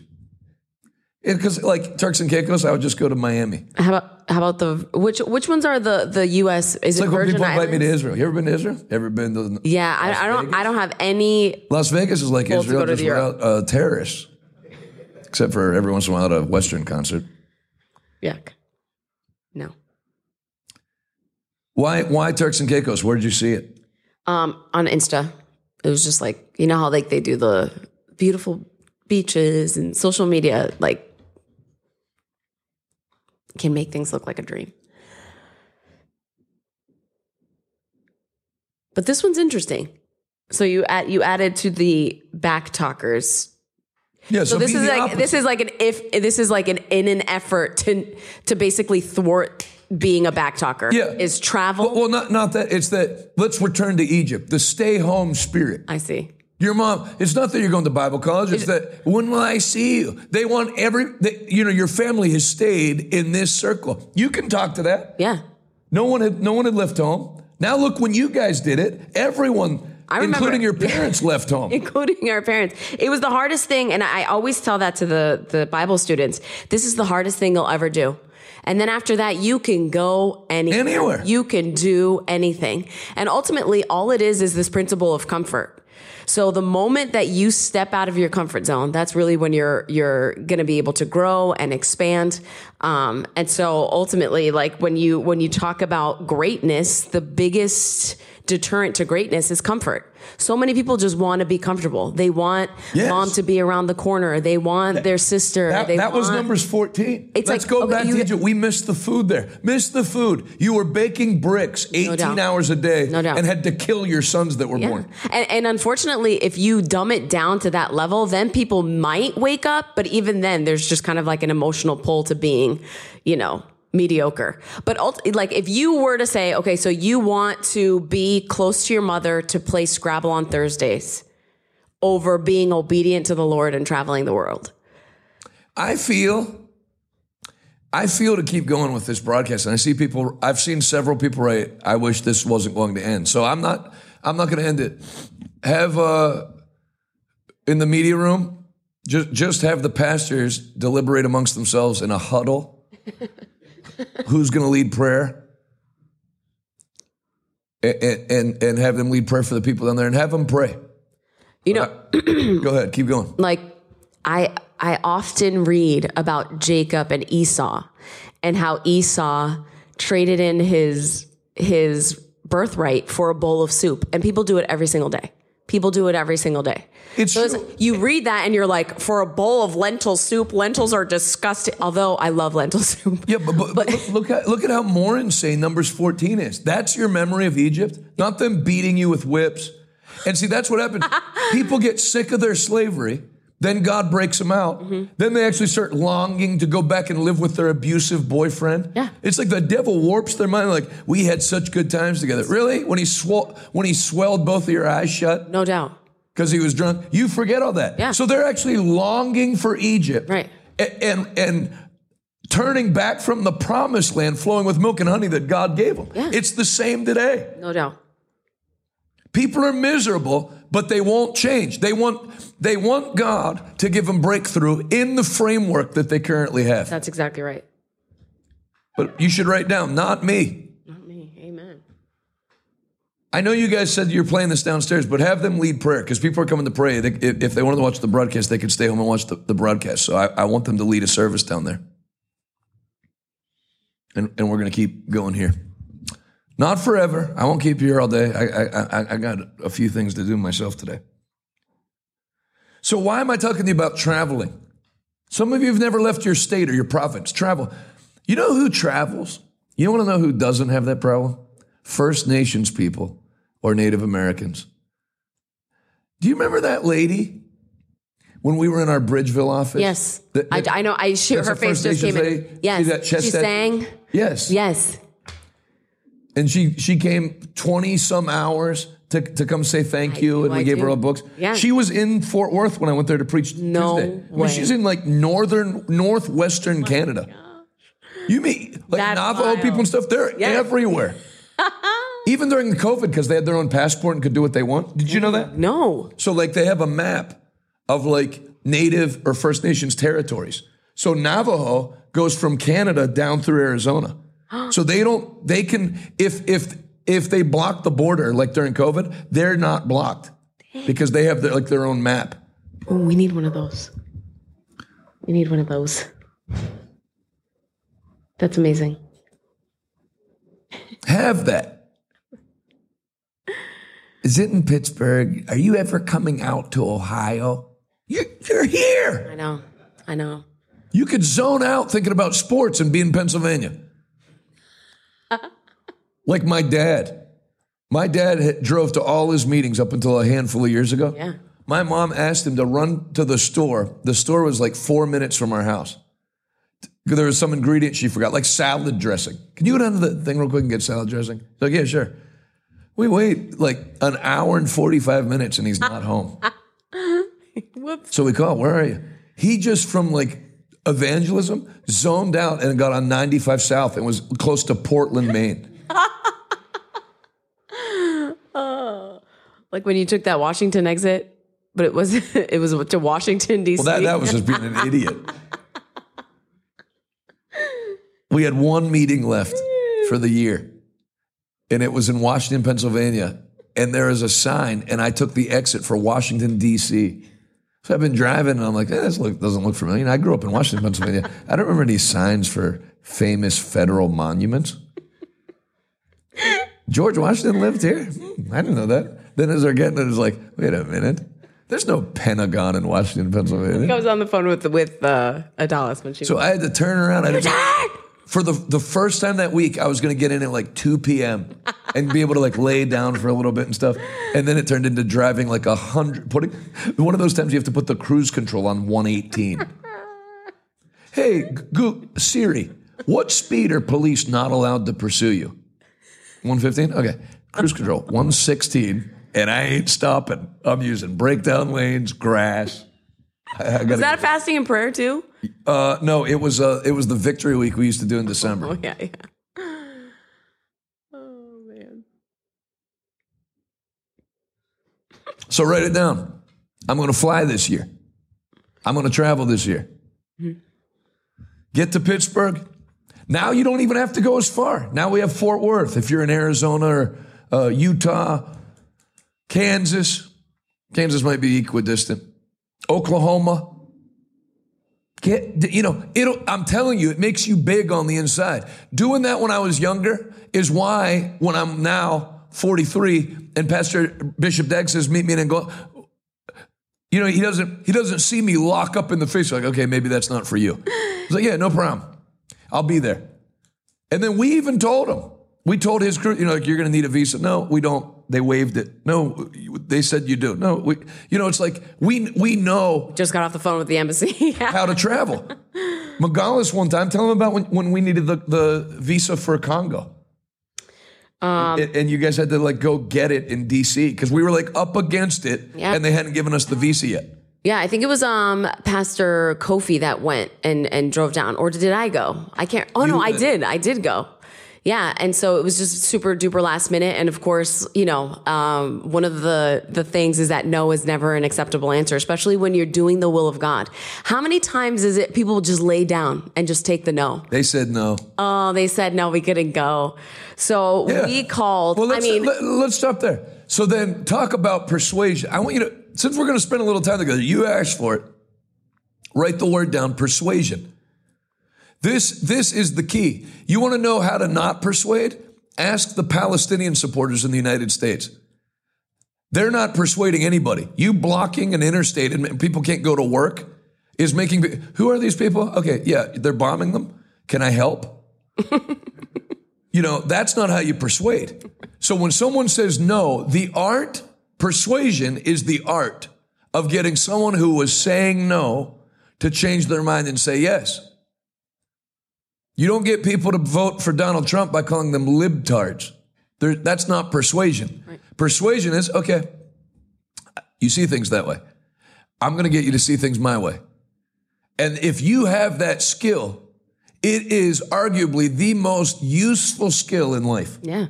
So we had initially gone with a company that tried, and they were a big company and they said that they couldn't. So we called, and I remember looking up the soccer team, the Black Stars, something like that. And I remember being like, I'm going to use this somehow. So I remember calling and saying, how can I get this expedited as fast as possible? And so they were like, our hands are tied. There's nothing, but I'm such a Black Stars fan. And for whatever reason, the guy cackled, and he said, there's an embassy in DC. This is the number of the person. And so the number that we had been calling, because we knew about the embassy, Pastor Kofi had told us, but we couldn't get through to anybody at the embassy, just like any other embassy. It's just very difficult to talk to a human. So he was like, call this person. This is his direct number. So I knew, I was like, dude, this is money. So we called that person, and they were like, who? He was initially like, who gave you this number? And so I said, he's your friend so-and-so and whatever. And I said, I'll do anything. I'll be there as fast as, if you tell me that I need to be there in 2 hours, I will be there in 2 hours. Trust and believe I will be there in 2 hours for you to make this possible for me. And he was like, be here by tomorrow morning. And so we booked it. We just went there, and so we get there, and I remember it was a little tiny, teeny office that we had to find because it was not marked by anything. And so we walked upstairs, and I remember being so nervous at the time because I was like, dude, this trip is dependent on this. Right. So we're going up the steps. I was leaving in 3 days. Yes. So I'm going up the steps, and everybody's kind of looking at me because I'm white. And so I go upstairs, and I say, good morning, everyone, just as happy and as can be, because I knew everybody had long faces, everybody was upset, so I knew that I needed to be like a breath of fresh air. And immediately the guy knew who I was, and he was like, come over here. And so he was like, let me get the information, and I handed him the packet, and he says, come back after lunch and I'll have the visa for you. And that's exactly how it happened. We ended up eating at some restaurant right down the street, came back up, boom. Now, in her telling you this, how many years of college? 1 semester or a year? I did 2 years at Zion. 2 years at Zion. Yeah. So no college degree, no business degree. Now, I could have sent somebody with a master's in business that would have just come back. They said they're not giving visas out. You can go from where you are now with no degree, whatever you've used to disqualify yourself. If you will be a Joshua and Caleb, Let us go at once and take the land. It's a big deal when you're a 28-year-old woman to drive by yourself to Washington, D.C. to go to the Congolese embassy and talk to the Congolese ambassador. She did it, and she persuaded him. God gave her something to say. That's how persuasion works. People aren't persuaded by facts. They're persuaded that, oh, you're a Manchester United fan. I'm a Manchester United fan. Oh, you grew up here. My mother's from there. Okay, that's how persuasion works. Yeah. And God gave her what to say. Get rid of backwards talkers. You have them in your life. Don't go forward. Aren't jets expensive? You're going to start a second church? Backwards talkers. Yeah. Keep you where you're at. Don't go any further. Not 2024. Keep forward talking people. Right. Keep Joshua. That's probably why you're watching right now. I'm not talking you out of going forward in 2024. I'm insulting you if you won't go forward in 2024. You need that in your life. People that push you. Pastor Rodney called me one time. How many people got saved tonight? 260. How many were in the crowd? 4,000. Pretty lousy percentage, isn't it? Yeah. You need people like that to push you. He wasn't saying that to make me feel bad. He wasn't saying that to discourage me. Go. You can do better than that. A crowd of 4,000, you should have more than 200 people come to the altar if it's an evangelistic crusade, and it was. Brother Jesse talks to me. Brother Jesse, in a real nice way, told me how happy he was that we got that leased plane, then started talking to me about taking the next step to own an aircraft. Owning his FBO instead of renting a hangar. Has his own. He's talking me forward. It's not, I'm better than you. He is better than me. But he's telling me, I did it, you can do it. Now start taking steps. That's great. You got a leased plane. Now own one. Push. Go further. Number 7. Glad you're with us. Glad you're staying with us on bonus time. 7 people who can't come with you in 2024. 2 Samuel chapter 13, verse 1. Can I get you to read that? 2 Samuel 13, 1. And then just read the story. It should be about 14 verses. 2 Samuel 13, 1. The rape of Tamar? Yes. Now David's son Absalom had a beautiful sister named Tamar, and Amnon, her half-brother, felt desperately in love with her. Amnon became so obsessed with Tamar that he became ill. She was a virgin, and Amnon thought he could never have her. But Amnon had a very crafty friend, his cousin Jonadab. He was the son of David's brother Shimea. One day, Jonadab said to Amnon, "What's the trouble? Why should the son of a king look so dejected morning after morning?" So Amnon told him, "I'm in love with Tamar, my brother Absalom's sister."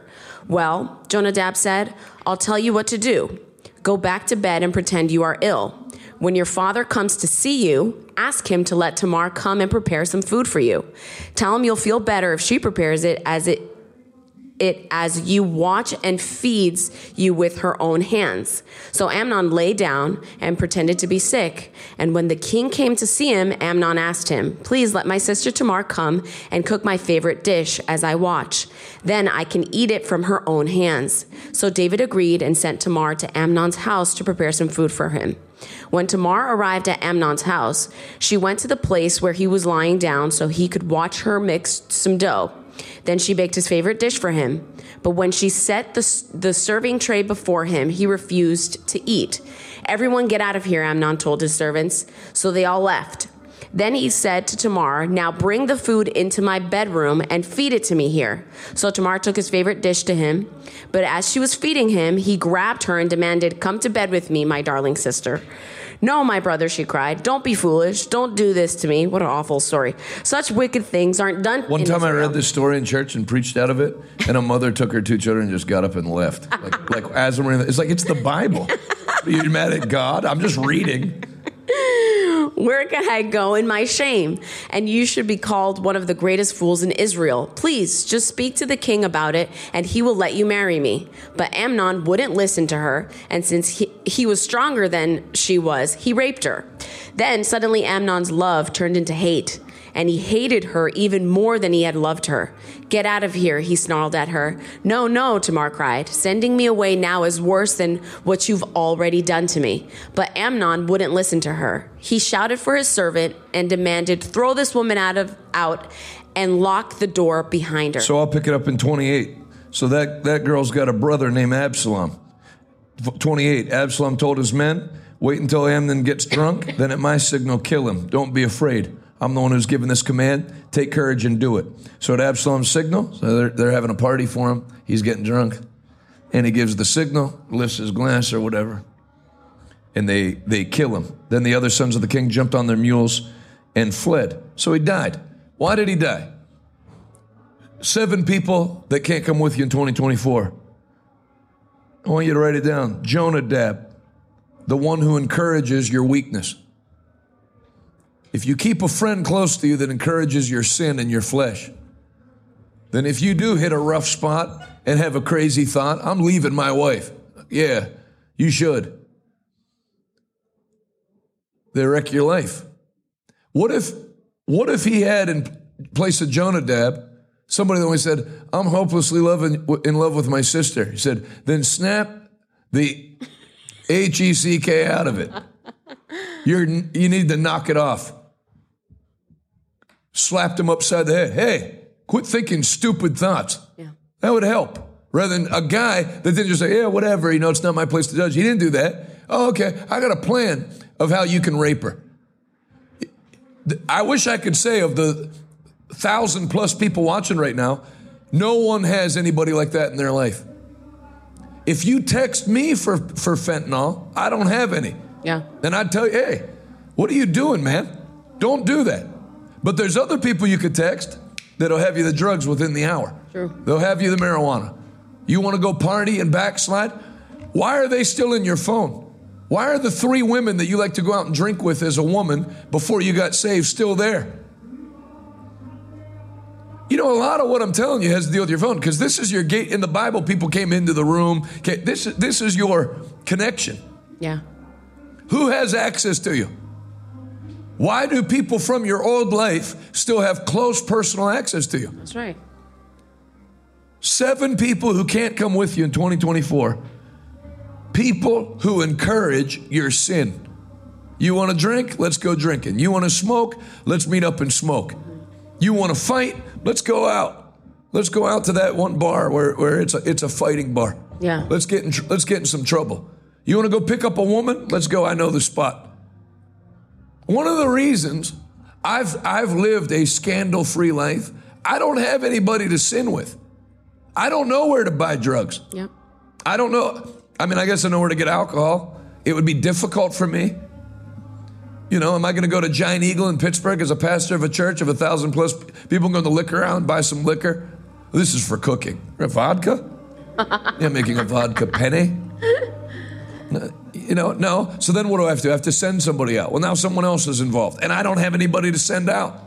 I'm going to tell Abraham, can you go and get me some liquor? I want to drink. You know what he would immediately do?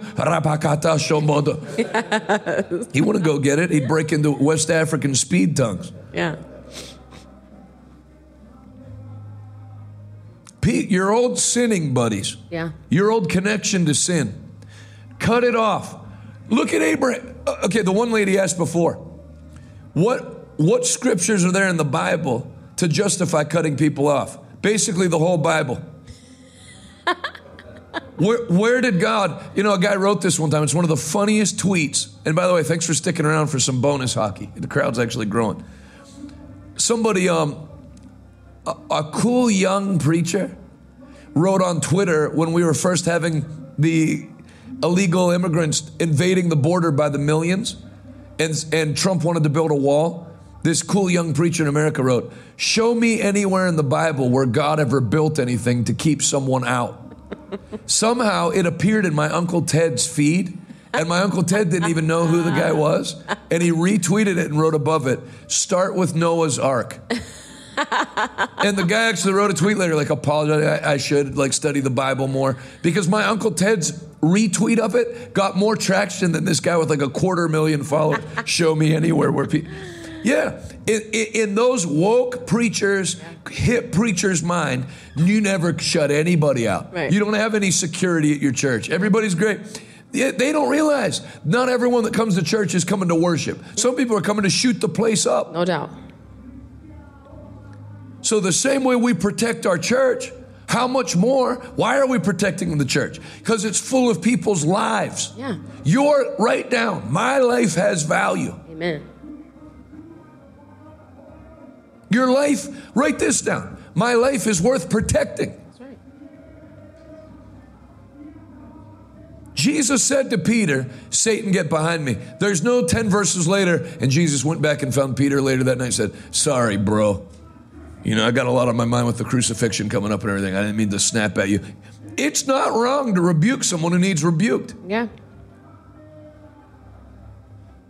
There's something, now I can't speak for everybody's culture, but in America, there's this thing, whoever did the yelling at is in the wrong. You didn't have to speak to him like that. He didn't have to talk to him like that.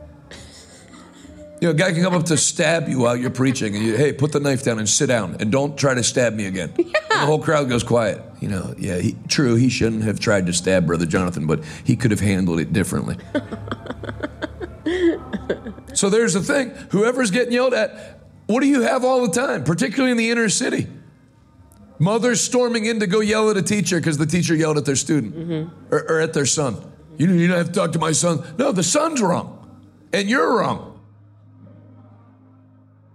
Why feel bad about protecting your life? Yeah. And then Satan moves by having you feel, no, but I'm helping them. You're not helping them. They're hurting you. Let's write a couple more things down since we're taking some bonus time. Write this down. You can write a star under point number 7. Not everyone is in my life for me to help them. Even as a pastor, not everyone that comes in is there for me to help them. There is a great shepherd. There is an under shepherd. Who taught this? Jesus. Mm-hmm. There are sheep. There are goats. There are wolves. There are wolves in sheep's clothing. And you can't pray a wolf into a sheep no matter how hard you pray. That's good. That's going to help someone. Amen. Amen.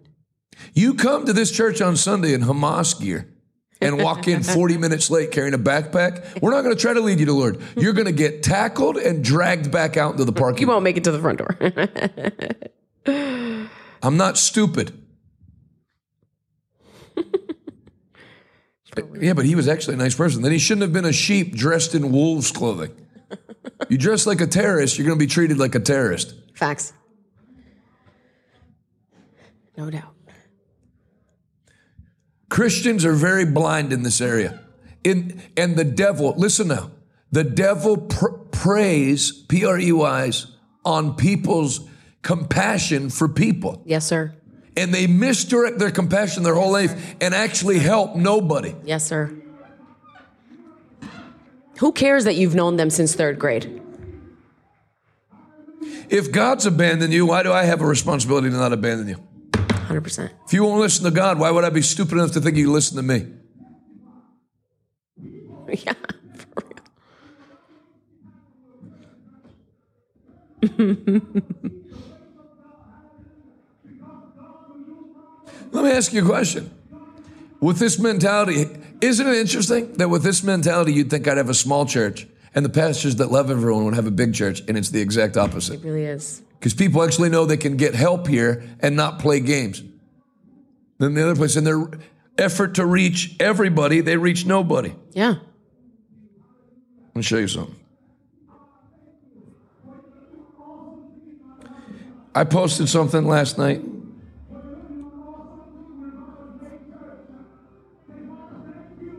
It was a joke about politics. And somebody wrote me. I mean, it's insane. I don't know who this guy is. Brother, stay away from the political scene. You're going to lose a lot of views. You should listen to this. It gets better. You should connect with me. I got some wisdom for you. Just the sentence. I got some wisdom for you. Makes me doubt how much wisdom you have. Get out. I got some wisdom for you. I'm a prophet in the body of Christ, and I'm no joke. This is not sarcastic. This is. I'd love to take a shot at giving you some fresh ideas, but I'm going to tell you right now, you have to have no political views. You could have political views behind closed doors, which, by the way, everything's in lowercase, and then behind closed doors is the B, the C, and the D is capitalized. I got some wisdom for you. Behind closed doors, I guess maybe that's like a restaurant. But as a preacher, keep your mouth closed. Very difficult to follow that advice. Lord, I'll say what you want me to say.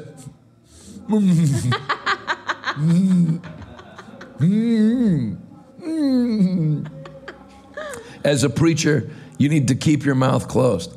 This guy is one wise guy. Every time you get into the political views, you're gonna shorten your audience.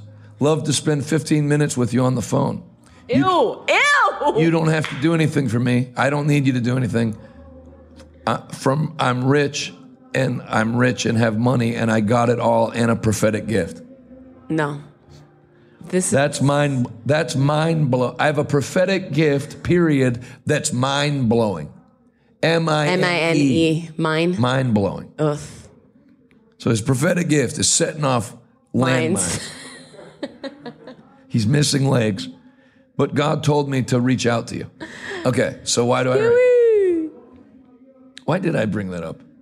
Oh yeah, because people tell you you think the love is the way to reach people. So this guy knows how to reach people. Man, if you'd shut up about Biden, you could reach more people. You know. How many followers?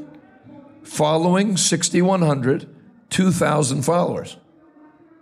So he has less followers than he's following, but he's going to tell me how I can reach more people. I don't have a massive account, but how do you reach out? You know, Brother Jesse, if I could spend 15 minutes with you, I'd love to just teach you how you could really grow your ministry. I mean, you're doing all right. Nope. But I have a prophetic gift that's mind-blowing. Mind-blowing. So you think you're going to lose being principled, but Jesus was. Let the dead bury their dead. Sell everything you own and follow me. Man went away greatly ashamed. Jesus let him go. Jesus cursed a whole city. You know when Jesus walked that guy out past the gates of the city? It was because it was the city he cursed. I'll never do another miracle among you people ever again. So if Jesus acted that way, Adam didn't leave the garden in rebellion. God kicked him out and posted a guard angel that he could never come back. Jesus. If God did that, and Jesus did that, and the Holy Ghost dropped Ananias and Sapphira, who are you? Where is this love? You have more love than God? There's Christians in America and pastors that think they have more love than God. We love them. We're to love them. You know, personally, I don't believe in masks, but many people do. We want to reach them, so we're enforcing. See, that's the card they always go to. It's the faux compassion that breaks principle. Right. Write it down. Principles over compassion. Amen. The 2,000 kids we feed every day fit in my principles. The Bible tells you to take care of children. You're a grown, able-bodied man and you need a sandwich? No, I know. That's supposed to motivate you to get up off your rear end on the sidewalk and go work. Amen. They have programs for you to work right now in all those cities. Right now. No doubt. And the Bible says a man that doesn't work shouldn't eat. Yeah. I don't feel bad just because you have unlaundered clothes and you have a sign. Right. That alone does not make... Now, if I feel to in the Holy Ghost, I will. But I'm not going to get yanked around by a leash of fake compassion. Because the devil... You know what people are going to start doing now? I tweeted something last night. All right, I hope you're enjoying bonus time.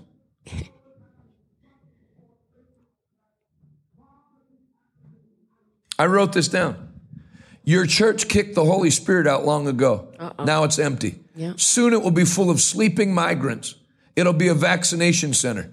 It'll be whatever the government wants it to be. Because Eric Adams, the mayor of New York yesterday, said we don't have enough schools. We can't house migrants. Do you know they kicked the kids out of schools to do remote learning to have migrants stay in the high school? And they said we can't do this long term. So we're going to ask houses of worship to house them.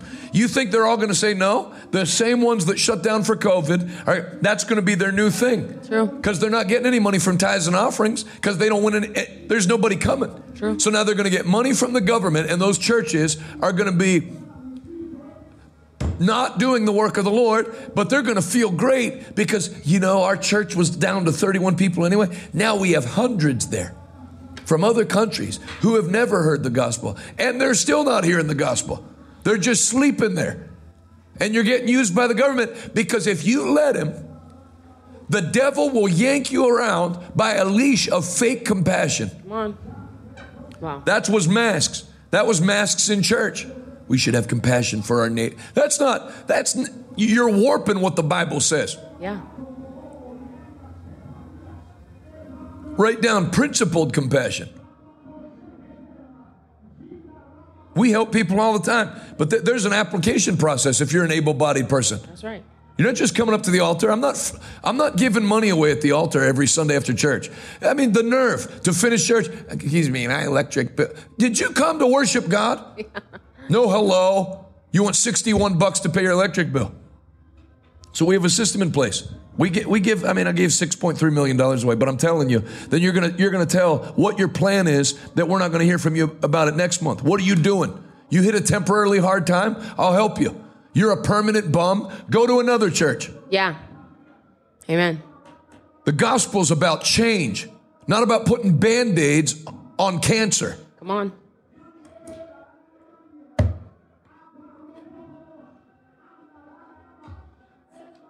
Let's close it out. Let's end on a positive.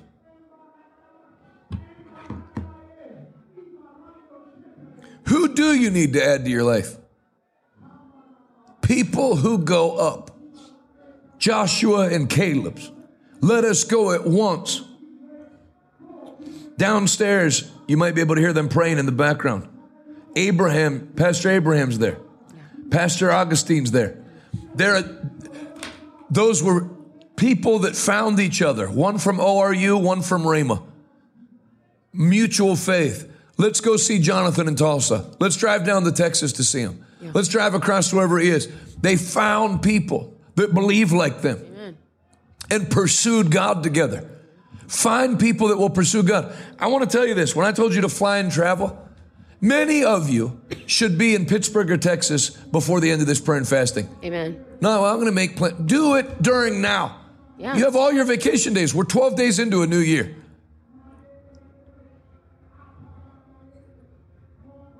Like my friend, and I love him, John, and he didn't hear me say that yet because it's on delay. Looking forward to coming to Pittsburgh sometime soon. Sometime soon never comes. Now comes. Now faith is. Break out of it now. You have tonight, you have next week.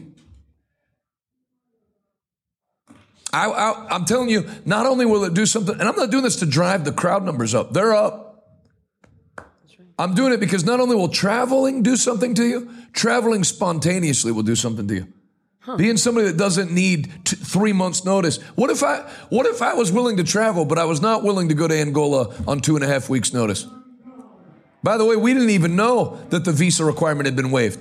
For me to text that to Nogales is insane. I'm going to go to Cabinda, Angola with Dag on Thanksgiving, which is in 2.5 weeks.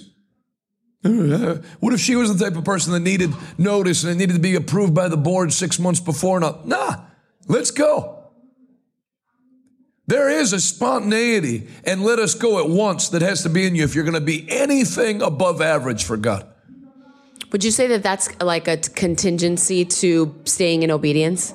If you don't have that level of... Yeah, because God doesn't give tons of notice. Sometimes he does when you're a child. Yeah. I'm going to make you an evangelist in the future. I'm too young to be one now. Interesting. So start preparing yourself. But as an adult, build me a strong church in Pittsburgh. He didn't say tomorrow, but it was implied in the way. If you say, I'd like a coffee to me, it's implied. Yeah, October 1st. As the leaves start to change, I want to get her. When somebody gives you an instruction, the now's implied.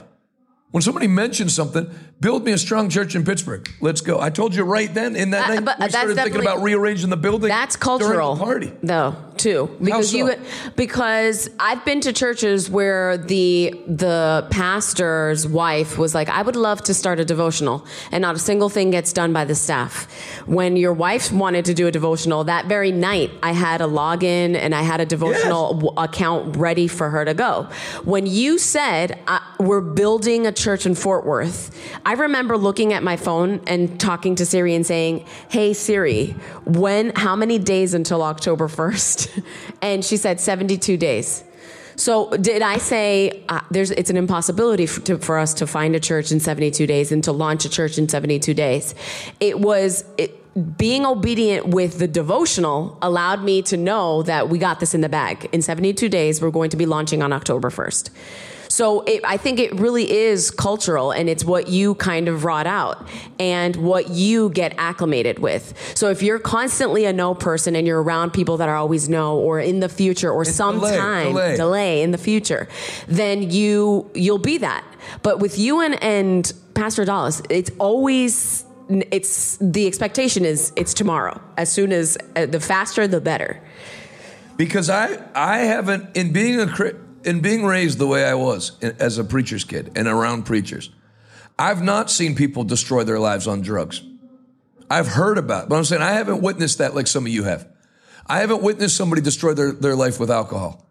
But the thing, and when you see that, you know how people have a revulsion to alcohol because they saw their dad kill himself?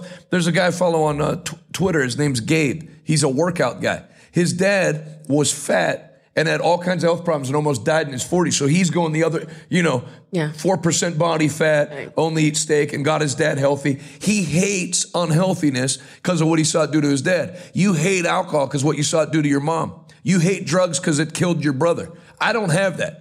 But I have seen people destroy their ministries by dragging their feet. Oof. So the same passion people have against that other stuff, I actually have more of a passion against the slow Christian, we're going to pray about it, board meetings in 3 months. I hate it. Like other people hate that stuff. Yeah. If you tell me to do something, God, I'm doing it right now. Because I saw other people wait 2 years, and then by the time they finished all their preparations, it was over. Yeah. And it's always been like that with you, but now you have the fruit to show for it. But before, when there was nothing in the bank and you said, we're going to have 7 Festival of Lives, that is a jarring thing for a ministry. But you actually, the thing I've learned from seeing those other ministers is you're afraid to spend money and make moves because but actually not making moves guarantees you go bankrupt and die. No. I have a fear. I have a fear. No doubt. Of being a 51-year-old evangelist that people are having in because he's a nice guy. I've known him a long time. And 25% of the crowd shows up. We love Brother Jonathan. We have him in every year. I honest to God would I don't know if you're allowed to say zip tie yourself on YouTube without losing your account. So I won't say it. I'd rather... I wouldn't want to live anymore.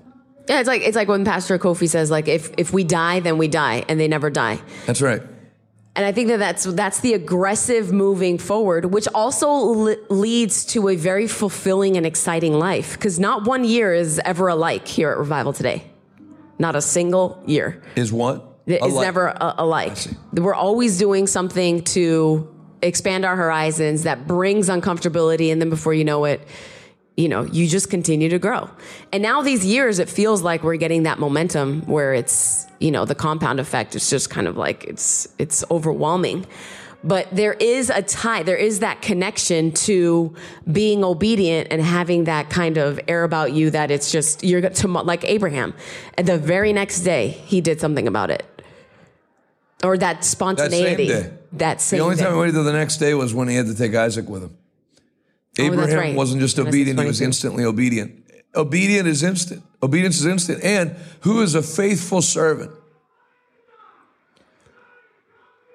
To him will I entrust the keys of the kingdom. A faithful, sensible servant. What would you do if you're God and you have a bunch of servants and one, the second you tell him, just goes and does it? See, you gain just like the 10 spies gained God's disapproval. Joshua and Caleb gained God's approval. Because let us go at once. They just got back from a long trip exploring the land. It wasn't like, hey, listen, we just got back. Let me get my laundry done and stuff, and then we'll go. Let us go right now. We just got off. Let's go straight back and kill these people. And God, they have a different spirit, God said. Because you going at once shows, I believe God is able to do everything. Take care. He'll get us the building. He'll get us the people. He'll get us the worship leaders. Yeah. He'll get us everything. Yeah. So it super pleases God. A, because you're obedient. B, because you're quickly obedient, which shows you have no fear of him not being able to provide. That's right. And then in doing that, he gives you more. Because if you got a ton of servants and one is just on it. Oh my goodness. Out of a love and passion for you and your kingdom, then you're going to, okay, take this from the guy that's bearing it and give it to him. Yes, sir. Take this and you start getting more added to your plate. That's why it's impossible to stay where you're at. That's right. To he who uses well what he's been given, he will be given more and will have an abundance. Amen. So you either go backwards or you go forwards. There's no trying to protect what you have. Stay around people who go up. And I'll tell you, if you're a pastor and evangelist, don't blame your board. Don't blame our people don't really give. No, it's you. You're the leader. Help us. You're in charge of telling the people to go and take the land. Yes. Come on. That's good. I don't want to get into uncharted territory here, but where was Moses in that whole story? How come it was just Joshua and Caleb talking another time? Why didn't Moses throw his weight behind Joshua and Caleb? Because he knew he couldn't go in? Had he already struck the rock at that point? So he was just indifferent because he can't go in? Because the Lord told him you won't go in, so you guys sort it out. I have to die out here anyway. I don't know. That's why I don't want to preach things I don't know that I'm on solid footing. But why is he quiet there? That is interesting.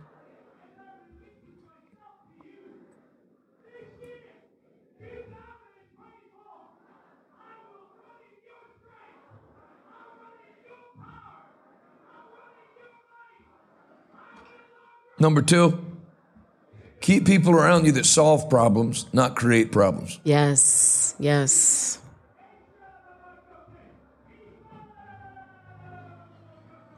Pastor Eli said in California, do you have to have a board? You do. We have one. We meet every February.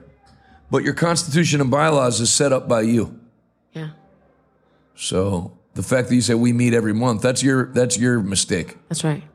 There's Fortune 500 companies that have a yearly board meeting. The fact that you and your church of 80 people have to have a board meeting every bi-weekly or monthly, that's your fault. That's stupid. That's a waste of time. Yes, sir. That's appearing busy and appearing productive. Ouch.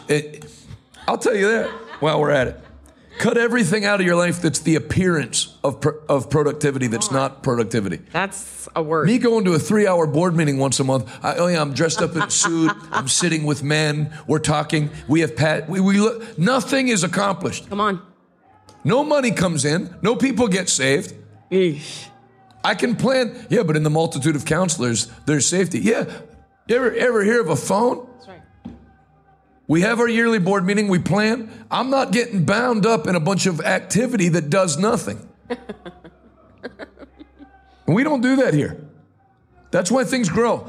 We expend a lot of energy, and I think it's why we have volunteers and retain volunteers, because even things people are asked to do aren't for everything causes things to grow. Yeah. If you volunteer in any area of this church, you get to see fruit, not just busy work. Yeah. Get people with you that are Mongales is a problem solver. I don't even hear. I might get 3 or 4 texts a year or phone calls a year about how would you like to handle this. That's it. Free to preach. Thanks, Brother James. You guys are an encouragement watching. That's why I have a big screen underneath to see your name. I like you. You're very encouraging to me. Bobby, I'd be interested to hear why you say that's good. From Texas. What's the top thing you got out of today? What's the one change that you're going to make? I like Yahweh Grace said, fruit, not busy work.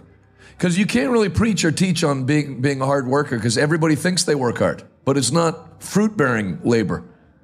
Well, I do work hard. I take the kids to school every day. I'm up at 6:15 making their lunches, take them to school. Then I have to, yeah, you're running around. But that doesn't, taking the kids to school doesn't generate income. Those are things, I'm not saying don't do it. Right. There are things that have to be done. Yeah. But working, fruitful labor.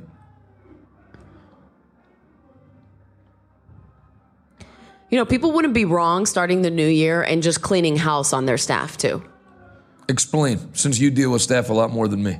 Well, I think that being a problem solver is one of the prerequisites to working here.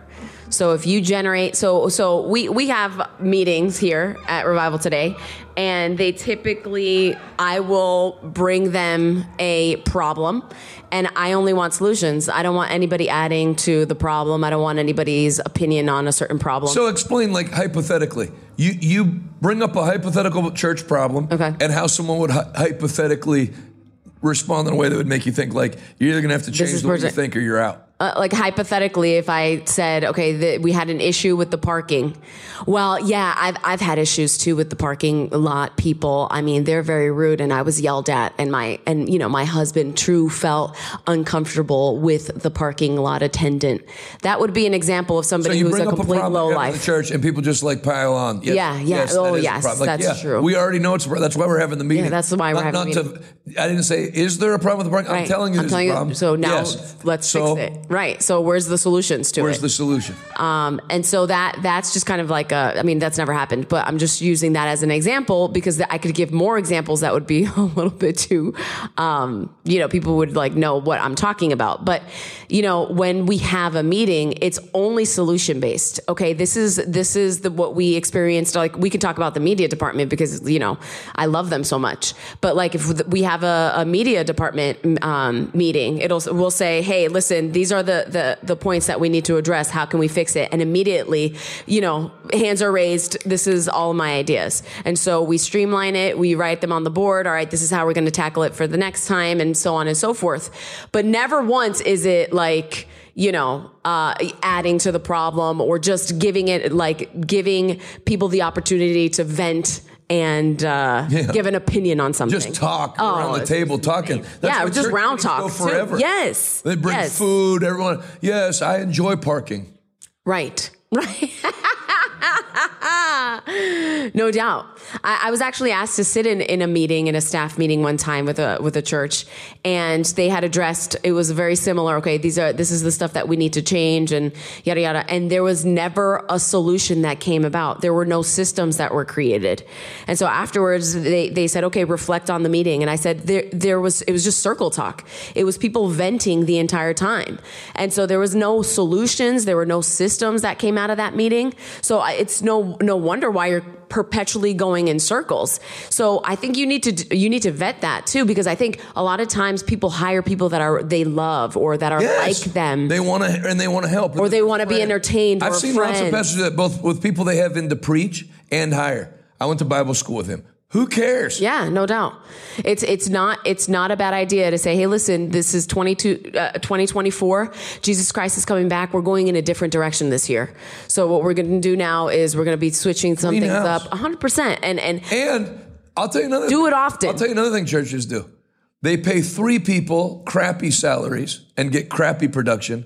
When if you pooled the money and paid one person a good salary, who's a competent, capable person, you would get more production than the 3. Think of this. If you pay people poorly, it's going to, over time, it's going to come, you're paying somebody $23,000 a year.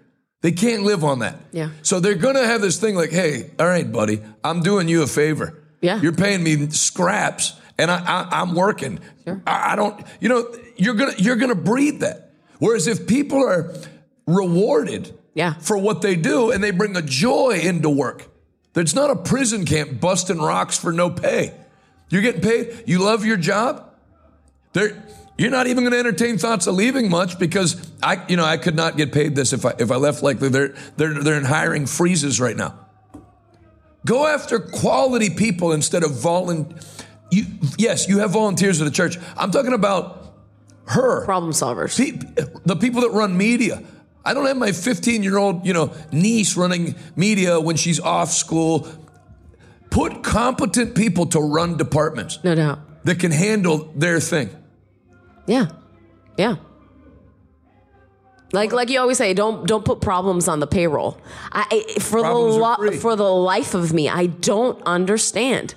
Like, I mean, if I could, there's certain people that are on staff at places, and I'm like, I don't get it. No, I told a pastor I was preaching for not long, like last year, or the year before. He has this guy on staff. He would be under the bum category. He's just not fun to be around. I said, do you enjoy being around him? Yeah. Said, nah, not really. I said, you can't tell me by the way he moseys around that he's like some great asset to the church. No doubt. He walks like at the same pace as President Biden, just like stumbling around. So why do you keep him around? Yeah. You can't, because you can't tell me it doesn't affect you. No doubt. I'm only here for the week. No doubt. And I don't like him being around. I'm telling you, yes. They're just like, they've bought into the lie. And if you read enough books on persuasion, you can have a conversation with somebody and make them believe that they want to leave. So it's just, you have to protect your staff too. It's like there's people that have worked here and it didn't work out. Yeah, and if you let them, they'll poison the culture. Yeah, darn the whole church. It'll yes, go from a sir. happy staff to a miserable staff. Yes. That person's misery. Yes. I'm telling you, that thing that I mentioned briefly, please write it down. Sheep. Yes. Goats. Yes. Wolves. Wolves in sheep's clothing.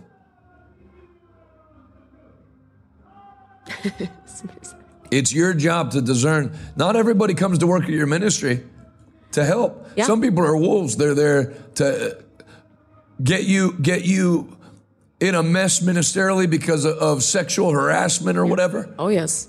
They could be sent from a journalistic team to work at the ministry and gather information about what goes on behind the scenes. It just came out that the FBI had infiltrated Catholic churches last year. Yeah. Use your brain. If somebody doesn't feel right to have around, that's a leading of the Spirit. You don't belong. I don't like you. I've used it's a terrible illustration, but I've used it before that heads of biker gangs can do it. They can sniff out a Fed. Yeah, you have our tattoos and our motorcycle, and you talk tough. And I don't trust this guy. I'm telling you, keep an eye on him. I think he's a Fed. He doesn't feel like us. He's not slimy enough. Well, in the reverse, if somebody feels slimy and doesn't feel holy, then they don't click. We hired her. She's really having trouble fitting into it. Why? Maybe pay attention to that. Instead of trying to shoehorn her in to fit in, maybe there's a reason she doesn't fit in. Add more since you deal with this. I think that you have to set up protocol too. I mean, we talked about gatekeepers, that you can create systems that could be the gatekeeper for you and your ministry. So the system for us is a 30-day, 60-day, 90-day policy where you're going to get vetted for the first 30 days. If you're still, if you were one way in the interview or whatever in person, and then when it's time to work, you suck. That 30 days, basically, it expires. Your contract expires. Not that we work by contract; we're employee at wills. But we have those kinds of systems in place to protect us, so that we don't the system's already created, so that I don't have to have this hard conversation. Well, things aren't really. It's not really working out for us. It's just at the 30-day mark. It's like, all right, well, you've done the project. Congratulations. Thank you so much for your help. If we ever need anything again, we'll see you next time. And what she just said is the opposite of what's done in most ministries, where someone is like the permanent youth pastor. You go to churches, there's a guy that's the youth pastor. He's 57 years old. He's been youth pastor for 37 years. And it's not like the youth group's at 2,700 students. Right. So you keep him on. It's 20 people. So you put these people as permanent heads. It's funny. It's funny how if I polled, P-O-L-L-E-D, if I polled people who were here, most of you are Republicans. And most of you would be somewhat anti-government bureaucracy. But you run your church. as a bureaucracy where a guy's in charge. He's never built anything. He's never had success, but that's his position and he's not leaving. He's Chuck Grassley. He's Senator Menendez. They've been a problem, but they're in there. They're Claudine Gay from Harvard. They have tenure. I'm staying. Yes, I plagiarized. I'm not leaving. And you've put these people as permanent heads. Why? Why did you set your church up like the American government, where people are in charge, they're not going to be removed, they're lifetime appointments, they feel entitled to be youth pastor? You know what she just mentioned? If there's people coming up through the system that can take your place, and you're not cutting it, and you're taking backward steps, it works very well in Major League Baseball. A, AA, AAA, major leagues.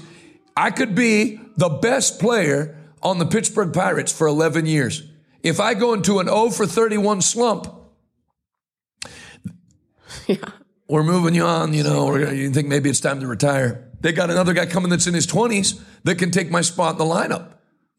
It's good for people to have that kind of pressure on them. Yeah. Keeps you sharp. Keeps you sharp.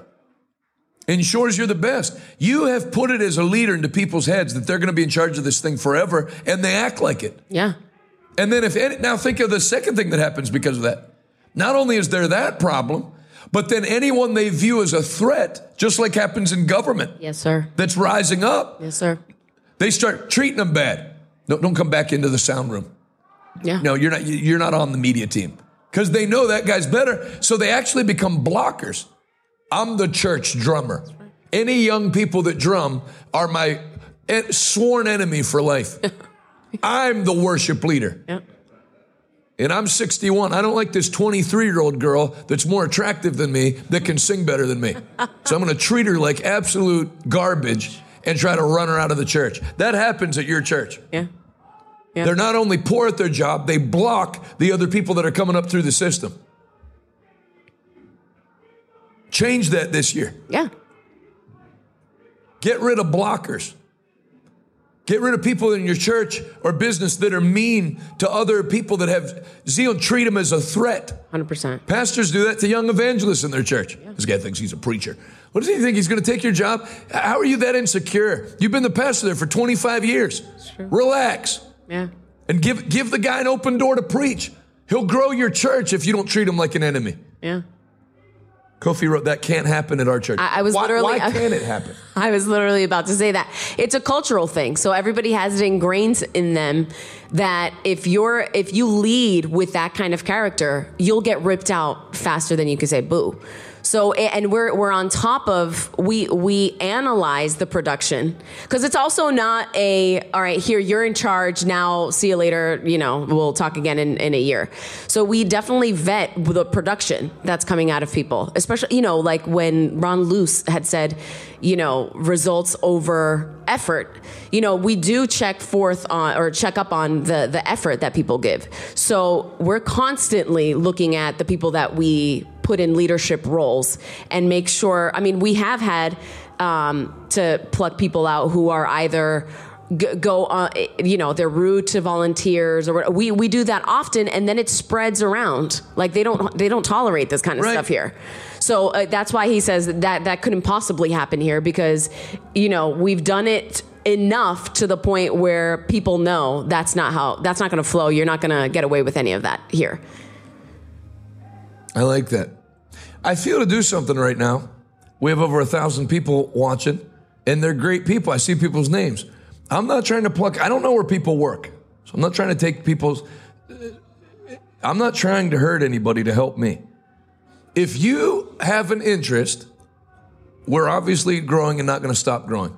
If you're interested in working with us at Revival Today, in any capacity, where can they send a resume? You can send it right to me. Magalis at revivaltoday.com? Yes.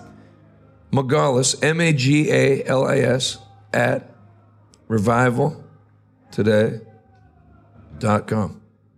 Detailed resume, not detailed testimony. I'm very happy you've been off drugs for 3 years and that you have a prophetic gift. That's not a hireable thing. She's in charge of staying off drugs and prophesying. Right.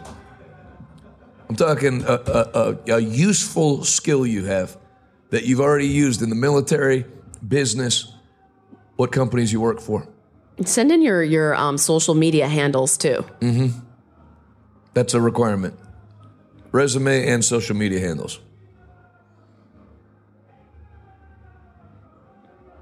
Brandon wrote, can I be your armor bearer with a laughing face? Yeah, I don't need that. I need people that know life. No, it's like Jeff that runs security. He's done special ops for the military. He's not just a good-hearted redneck that likes to shoot. Right. Talent, ability, Yeah. music. Francisco said, what positions are open? There are no positions open, but we're growing. And and this is not, don't do a follow-up to, hey, did you get it? I'm not hiring. This is not American Idol. We're going to narrow it down and hire. No one necessarily is going to get hired. But as we grow, and you love this ministry, many of you that are watching, why not get, see what happens? I just felt, as we're having this conversation together, maybe there would be somebody.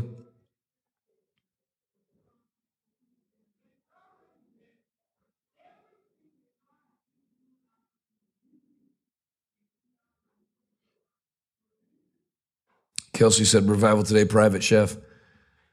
I messaged... Richard, you can send me your resume too, and I'll forward it to my husband. Go ahead. I messaged Inked Up Chef. Yeah? Said I'd like him to come, like in the summer when Dawson and Camila are with me, and we'll rent a house and then get a place for him to stay and him cook all the meals. Amazing. Yeah, me and Bethany were talking about him the other day. Of course, like fasting. He stays in touch. I just haven't seen him because I don't know why I haven't seen him.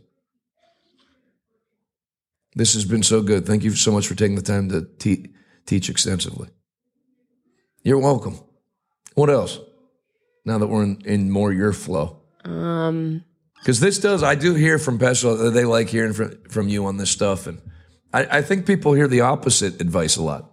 Like you should hold on to your staff and just kind of like take one for the team. And they don't fire. No, we do hold on to our staff. But, there's pivotal people that we keep. And think of that. There's people with everything I'm saying, we've dismissed like next to nobody in 10 years. Yeah.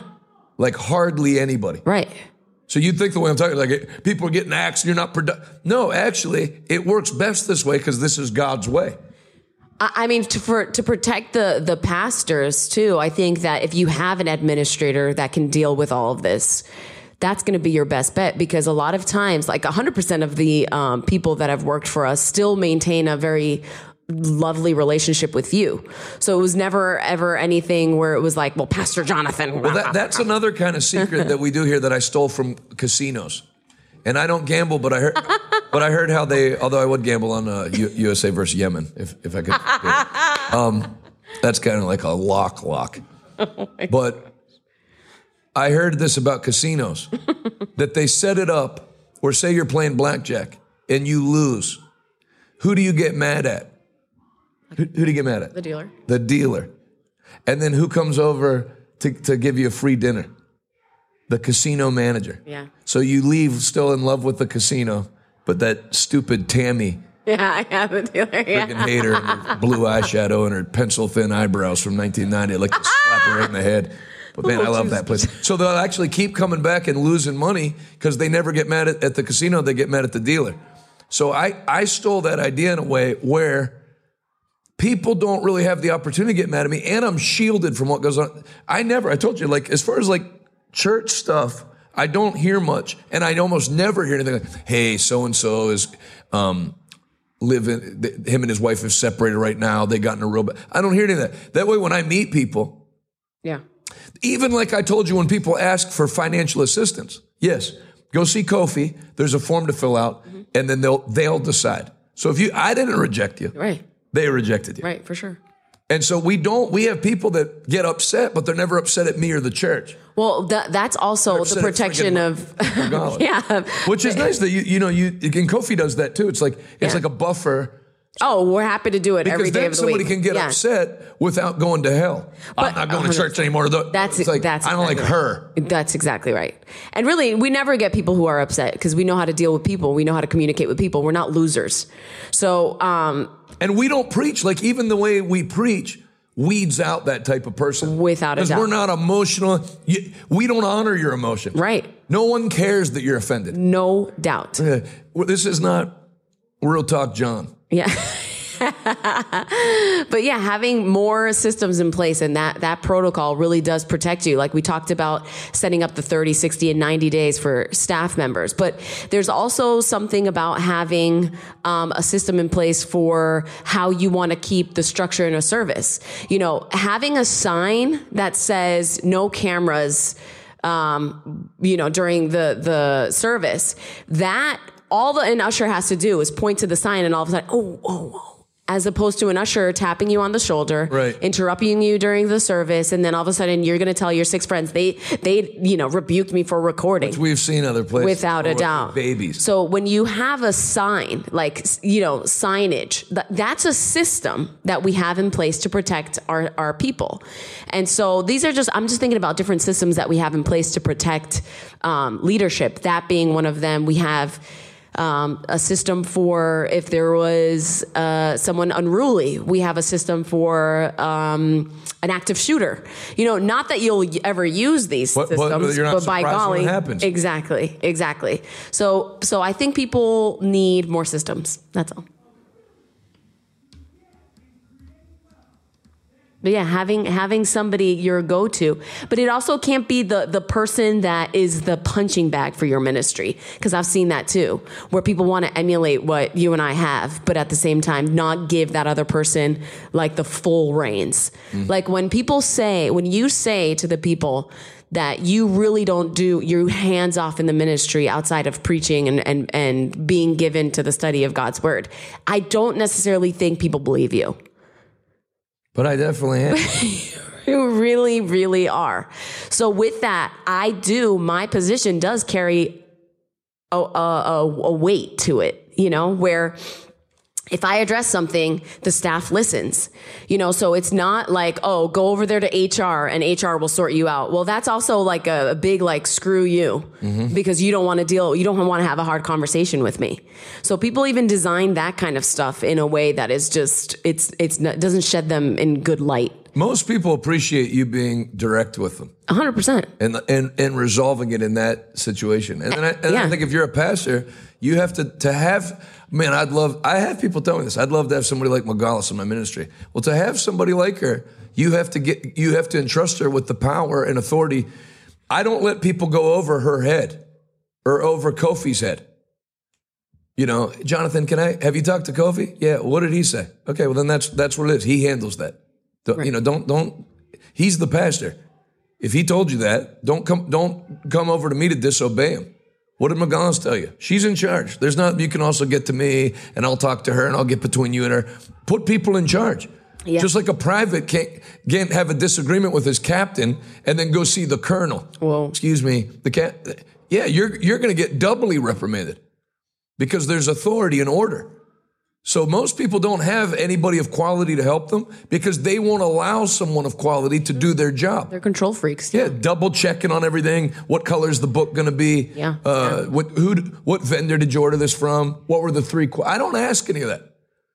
Delegate and trust. Yeah.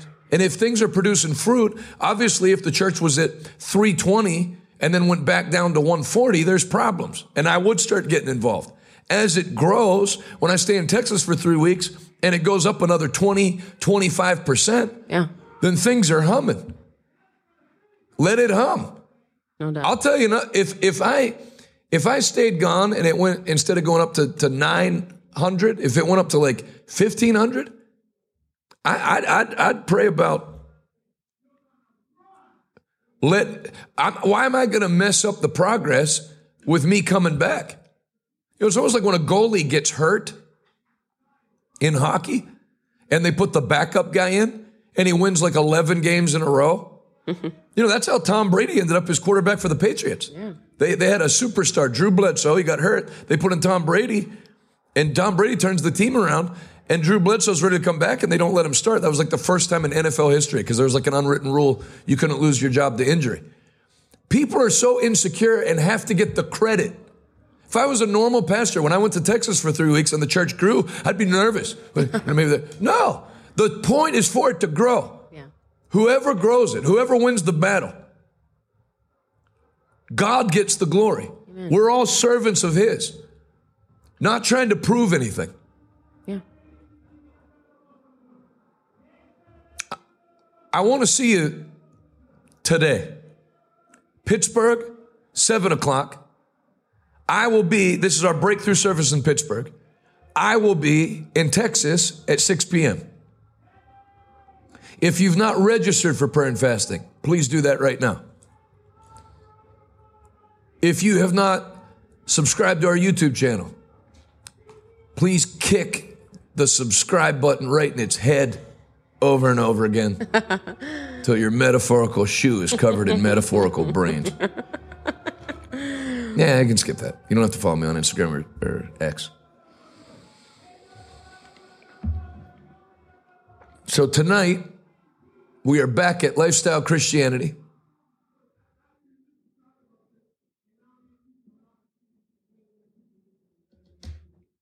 And I'll be there. I'm split. Love you in Arizona. I'll be there soon. You don't have to tell me where, but which places do you have a venue for yet or none yet? I believe we have all of them. Hang on just a second. Oh, really? Yeah, let me see here. Do you want me to share them here or no? Yeah, you know what? Since you guys... because I saw somebody that said, "Oh, we love you from Phoenix," and so what we wanted to do end of January. Thanks, Everton. See you in Vancouver soon. End of January, I'm making a West Coast run. We're calling it "The Righteous Shall Possess the West Coast." And so what we want to do also is we're reaching out to a lot of our donor base if they wanted to help usher or if they wanted to be greeters. So that's cool. Yeah. So, cause we want to meet you too. So there's going to be people from our staff that are going to be there and we're going to give you some time to train with them and then just see, basically like treat it like a church service.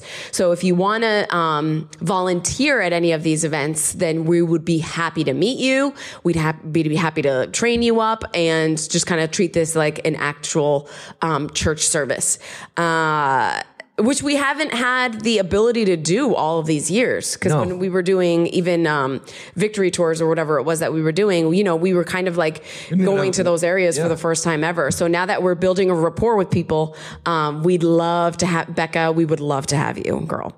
Okay, so Tuesday, January 23rd, Phoenix, Arizona. Wait, slower? Sure. Tuesday, January 23rd.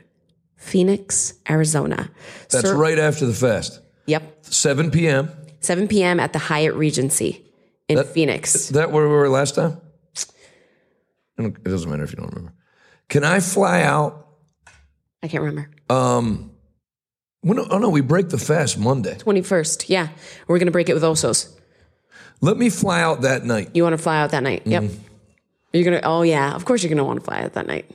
Yeah, because then you gain time once you get over there. Yeah, that'll be great. All right, so that's venue, Tuesday in Phoenix, and if you could help me spread the word. 122 North 2nd Street in Phoenix. The Hyatt Regency in Phoenix. Yep. Wednesday, 7 p.m. in Reno, Nevada. January 24th. I told you I was going to come see you, Reno. Reno. January 24th. Where's that? That's going to be... Let me see. Renaissance Reno, downtown hotel. That's awesome. Hotel and spa. By the way, do you hear how I'm hearing all this as you're hearing it? That's true. What hotel are we meeting at? I've never been to Reno. What do I know? You could free up yourself a lot as a minister if you'd get out of the weeds. San Diego. It's going to be January 25th at World Conference, Legacy International Center. The Legacy International Center. That's Morris Cirillo's place. Legacy, what's it called? The Legacy? International Center, San Diego. What time's that? San Diego, 7 p.m. 7 p.m. And then Friday. Look at that. There's the graphic. Who else? People are probably only going to come for their night. but I would love to meet Tommy Barnett. Wow, yeah. And there's Io Arista-Jafar. That's my Uncle Terry's great friend. The pastor's in Warri, Nigeria. I've been in his service, but I don't think I've ever met him. And then John Avanzini, heading up on 90 years old, still preaching. Wow, look at what a guy. Great hair. Yeah. Oh, yeah. You know, he lives right by where our house is in Texas. Really? Mm-hmm. He's going to come to the church soon. Come on, Lord. What are you talking about? Spiritual power. They named him hope, revelation, spiritual power, miracles. What's Arista-Jafar's blessing? Oh, Phil Driscoll's doing music. Judy Jacobs. Noel Robinson. That's over on the right. Oh, yes. Okay. Right. So I'm there Thursday, 7 p.m. Thursday, then Friday, January 26th through Saturday, January 27th, we're going to be in Los Angeles. Times? Friday, 7 p.m., Saturday, 10 a.m. and 7 p.m. So 3 times in L.A. Sheraton Gateway, Los Angeles. Sheraton Gateway, Los Angeles. Keep your head on a swivel. That's right. Make sure your windshield and side windows are insured.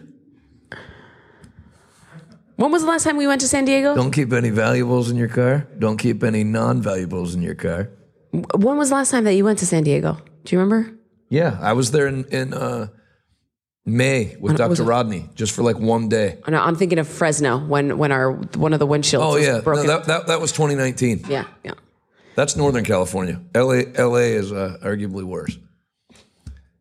For when it comes to that, they say that you just get your windshield. You know, a guy told me in Fresno, an Uber driver, he parked his car in front of Dunkin' Donuts, went in, there was no one in line, ordered a coffee and donut, and when he went out, his windshield or his side windows were bashed out, and they took his Uber iPad thing. Oh my goodness. He said, I was in there like 90 seconds. I got a coffee and came out. Jeez. Yeah, they smashed out our back windshield in Fresno, California. Yeah. And took a camera lens that we had to pay like 10 grand because we were renting it at the time. Yeah. But all of the offerings were in the truck for the whole week, and they left them. I know. We created new systems. Picked the wrong bag. Yeah, we did. We have a new system now. The system is it's chained to Abraham's wrist. Oh, you know Abraham being from West Africa? Love you, Jen. And Kofi too. They handle money well. Yeah, no doubt. Because they know. They know. Yeah, it's like with a suspicion of theft. Yeah. Like, it's not like your average church leave it. It's like he'll even come up to you if they hand something. Brother John, let me get. That's great. Those are going to be awesome meetings. Awesome. Who may join us in those meetings that's watching right now? California. So it's 3 states, 4 cities. California, Nevada, Arizona. Now It'll be perfect. Hopefully it'll be nice and warm. I don't know. Warmer. Yeah. Reno might not be. You don't think so? I don't know. What's their temperatures like? Let me see.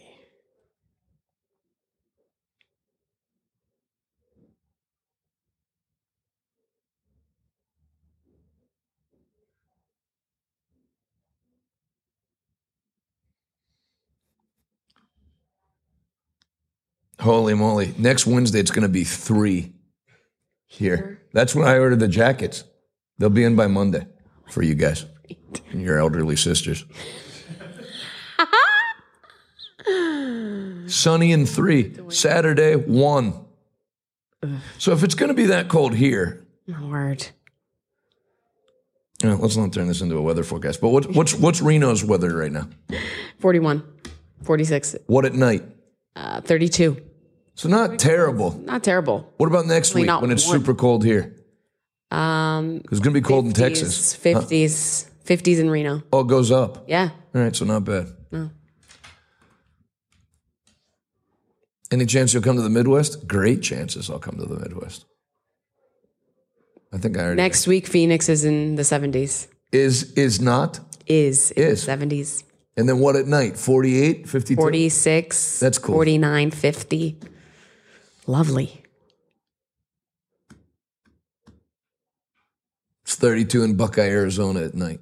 That's from Sally. Sally, are you the one that gave me the tourism pack from Buckeye, Arizona? Is that you and your husband? I don't want to delay this. I got to wait forever for the answer. This lady came up to me and asked me to start a church in Buckeye, Arizona, and had the mayor's packet to attract businesses to Buckeye, Arizona. Like made the case for why like I should live there, what a great city it is. I'm talking, that's why I remember it so well. Potential businesses that were being attracted to the area, things that were being built in the future. That's smart. Oh yeah. I'm interested to see the answer. If you would put the giving up on the screen, but keep me and Megalis on. I want you to mark your seed, Dream Seed 2024. Would you ever come out to Illinois? Where are you in Illinois? You know what? I was looking at where our response is from. And now that I have that plane, I believe I'm going to go to Detroit this year. I believe I'm going to go to Chicago this year. Where else was I looking at? Minneapolis. We'll call it the NFC Central Tour. Vikings, Lions, and Bears. Might as well hit Green Bay. Who else is in that division? Or have they changed all the divisions? I don't know. Lucas would know. The righteous shall possess the West Coast. Amen.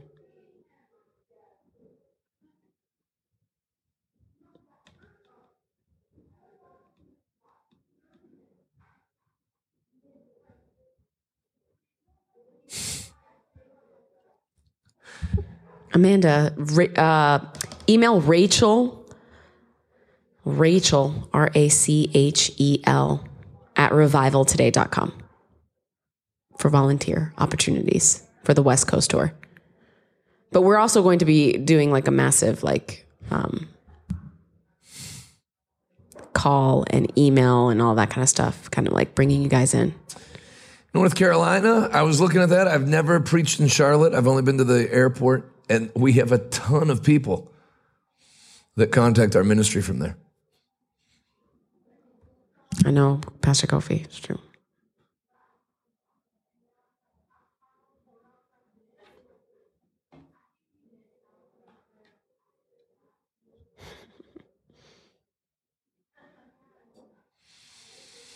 Did I say that, Ezekiel? Are you sure I said Montreal come to Ontario? You may have to meet me at a Burger's Priest. I'll be in Vancouver. I'm looking, part of my motivation in traveling is this year, I really feel drawn to preach in places in America that I've not preached in yet. So it's not that I won't go preach for people I have preached for, but I really want to go places I haven't. Like Vancouver, I have a feeling in my spirit it's going to be a great meeting. I've never been there. We have a ton of people that are on that map from there. Every time you hit a place, I feel like as an evangelist, as far as a revival, like a multi-week revival, if it's ever going to explode, it's going to be in the first 2 times that you go, and usually the first time that you go. This is the Burger's Priest burger. Look at this. It's like a gourmet In-N-Out, right? Because you can do it California style. But they even have, in Canada, they have poutine. So you have the gravy dipping sauce for your fries. My God. The thing is, there's nothing I'm really looking forward to chowing into at the end of the fest. I want to almost carry this into, which you say this every year and then you end up not doing it. But I really want to do it this year because you can carry the momentum of this discipline into I don't want to come off the fast and go plunge into poutine and cheeseburgers because now at 43, number one, I don't lose as much weight on the fast anymore. No doubt. I used to lose 31 pounds in 21 days. Now I lose 9. And then I don't want to, you'll put it back on in a week. Oh, yeah. I don't know. Denver? Yes, Lucy. Denver's another one. I'm going to write these down. Yeah, Denver. Okay. Denver. Chicago? Detroit. Keep your head on, we'll call it the Keep Your Head on a Swivel tour. Yes, that's it. Keep your head on. Detroit? Sleep with one eye open tour. Chicago, Detroit. Minneapolis, or as I call it, iced Somalia. What? That's where all the Somalian resettlement Do is. they? Yeah. Oh, that's why iced. And Denver. Mm-hmm. What are you curious about, Nancy? Say Volleyball? North Carolina. That lady, Nancy Volleyball from YouTube, I'll laugh for the rest of my life because I was preaching at a church in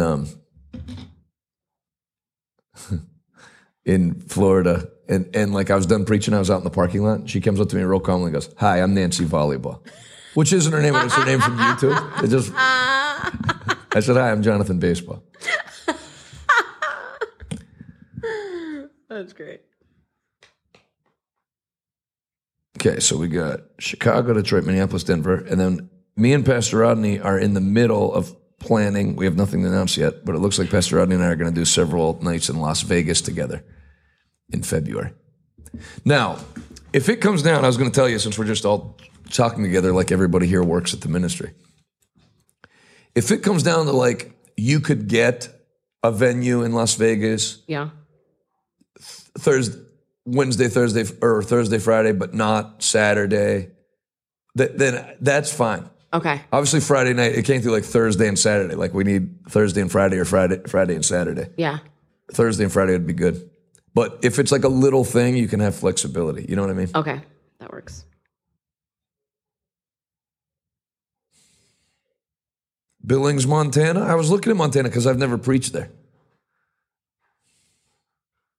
Yes, there's a service at Pittsburgh on the 22nd.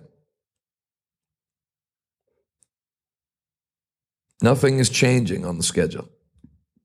Fast finishes the 22nd. I'll preach in Phoenix on the 23rd. I have an airplane.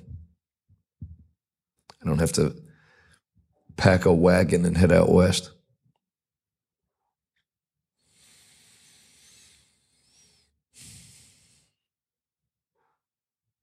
Maddie said, "I think I prefer to go to Vegas than L.A." Where do you live? Do you live in L.A. or Las Vegas? You saw they're putting in that bullet train between Los Angeles and Las Vegas? No way. Yeah. It'll get there in like an hour 45. You know, normally if California announced they were going to build something, you'd think it's never going to get built. But I think because Las Vegas is in on it, it'll get built like fast. 100%. Cody, Wyoming. Man, we have Wyoming. We have Montana. I really want to preach. Idaho, I've not preached. Washington State. Who teaches your Bible college? There's a bunch of people that teach it. Magalis teaches. Communication and Our influence. entire pastoral staff teaches. And creating and managing a nonprofit. That's my class. Those are my classes. The Golden Steer. What about it? I'm just bringing that to your attention. What Because about it? the lobster tails? Yes. Remember those? I do. You know, I took my dad and mom. My dad says it's the best meal he's ever had in his life. I mean, hands down. With the big, so he uses a steak with the lobster tail, but the lobster tail was just, I'm like, I mean, we're so far away from the ocean. There's no chance that this is going to be the best steak I've ever I was going to take tasted. Pastor Rodney. There's no tables open for the entire month of February. I'm telling you, February is. Can you keep an convention eye on it for center. me for that Oh, of week? course.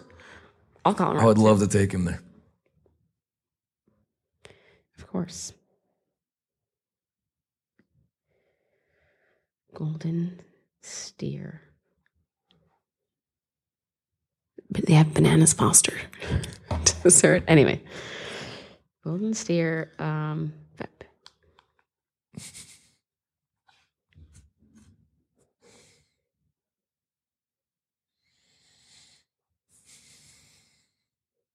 Did you want North Carolina on that list?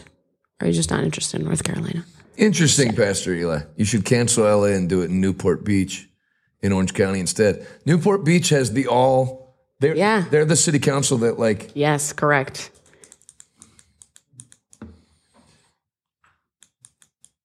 You're probably That right, probably but would have been I'm gonna good. keep LA. Yeah. I mean, I'll go back. I can go back if Jesus tarries. Amen. Yeah. Yes. What happened? Cody Jones, Wakuda in Las Vegas. People are throwing out restaurants. He got asked not to come back to a meeting last year. Oh, I remember him. So to make him not feel bad, I sent him a few $100 to go to that Wakuda in Venetian with his wife. Yeah. That's a little tip. If the devil ever does anything to try to make you feel bad, do something to make yourself feel good. Amen. I got kicked out of a church in Phoenix in 2012, I think. And I barely had any money, but I had him book me a ticket. I always flew coach back then. I had him book me a first class ticket back. Wow. This is like, if you're, I'm not gonna go back sad. What's up? No doubt. Okay, registration just opened for The Righteous Shall Possess the West Coast. RTCregister.com. Let's go. Durango, Colorado. How come I know that place? Did I drive through there? I was actually looking at there to hold a meeting, but I can't remember why. Where's Durango, Colorado? Susie, did Is it you in the just bottom cash left at corner? me? If you just cash Yes. me, thank you. I did drive through Durango, Colorado. When? When I went on that 12-hour drive with Adolph yes. and Camila. Yes. I drove from Colorado Springs to Sedona. We stopped at a town of 300 people to eat that had no towns around it. I like Beautiful. It's beautiful. I like that stuff. Guy came in complaining real loud because bears were eating the apples off of his tree. He was like ticked off about it. And then he brought in a bushel of apples and asked us if we wanted any, and we took some. It was like a diner, like everybody knew the waitress and stuff. It was cool. Fantastic. So then we got to the Four Corners. You know about that? Yeah. Colorado, Utah, Arizona, and New Mexico all meet. That is So you awesome. can stand in 4 states at one time. It closes at 7. I got there. They had already locked it up at 6:45. So they had a Navajo guy at the gate. I said, let's say someone arrived too late to get in, but he gave the guy at the gate 2 crisp $100 bills. Is there any chance that man could open the gate so that he could take his daughter to see the Four Corners? Go ahead. Please go quick. So then I went. He never smiled or anything. He took the money quick. Of course. And we went and did that. And then I drove the rest of the way to Sedona. That was September 27th. Then I always set my alarm for 5 in the morning on my birthday, September 28th. We woke up in Sedona. We had a balcony overlooking the Red Rock. So we watched sunrise together, me, Adolph, and Camila. Then we drove 4 hours to Las Vegas. I had prime rib for lunch at Larry's Prime Rib. We shopped at Wynn and Encore. Yes. And then drove down to Scottsdale. Hot. All in one day. Amazing. Yeah, I lived that day like I had 24 hours left and spent money like I had 24 hours left. That's when I got Camila that huge plushie. Yes. That is awesome. You know, I was, instead of Reno, I was going to go to Northern California, but I'm out of days. But I was, and I just didn't know where. I didn't have it clear like on the inside of me where to go. I was looking at San Jose, San Francisco, but San Francisco looks like it's not like easy to get to. It seems like it would be easier to drive out from San Francisco to San Jose than, am I right? If anybody's here from Northern California, is it difficult? Is San Francisco difficult to get to? It looks like it'd be like a traffic nightmare. Look, who said yeah? Joseph. Tell him to come in. No, this is not going to go till 3 p.m. because I'm going to Texas tonight. Is he here? He's coming.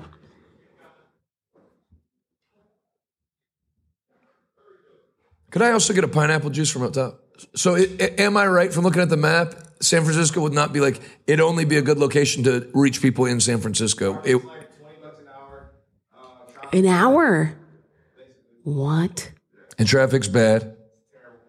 So you wouldn't have people like drive in from Modesto. It would be a detriment. People do go though for like weekend trips from like Modesto. Right, but like a weeknight meeting at 7 would be rough. It'd be crazy. Yeah, I thought so. So where wouldn't it be like that? San Jose would be easier to get to? Oakland, but Keep your head on a swivel. Maybe we'll add Oakland into the keep your head on a... We'll have a full security team. Oakland probably would be good for a crusade. Yeah. Oh, no doubt. I mean, all their sports teams moved out. Rough. The Raiders left. Yeah. The A's left. Yep. And the Golden State... Where did the Warriors go? San Jose? no, they're San Francisco. I mean, you had all 4 major league teams, and now you have 0. Great job to the city council. And then I'm sure that'll help me get permitting if I want to do a crusade. Really? Yeah. Usually, Street tacos. someone should do a graph that as like a city declines, the tacos go up. It's like a converse graph. That's good to know. I'm glad I know you're from Northern California now because now I have somebody in the know to help me plan. It's fantastic. Glad you're here, man. Thank you. Come on. Yeah, you can bring it. It's all right. Thanks, brother. Tacos. Thanks for coming on. Yeah, you're welcome. Thanks for having me. How do I sign up for the Righteous Shall Possess the West Coast in the website? I don't see it yet.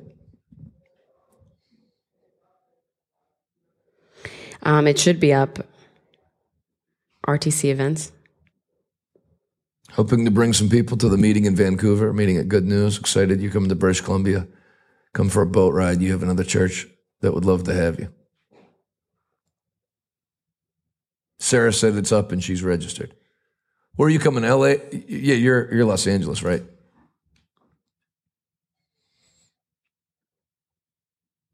Register at rtcregister.com. Don't miss tonight's meeting, Pittsburgh and Texas. What about the East Coast? I'm sitting here right now. Where are you on the East Coast that's so far from Pittsburgh? I'm asking for real. I'd like to know where you are, that you feel unreached on the West Coast. I mean, I've blazed the East Coast pretty strong, and I still will. Looking at New York City, looking at New Jersey, Marie and Tom's River. You raised a great son, Marie. Andrea said, yes, it's a nightmare driving around San Francisco. I'm originally from the Bay Area. Oakland is a crime zone. San Jose or Fremont would be better. I saw my only UFC fight live, or mixed martial arts fight live in San Jose. Oh, yeah. That's the only time I was ever there.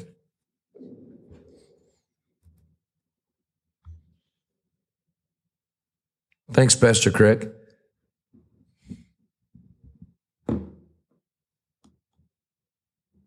It is, Rachel.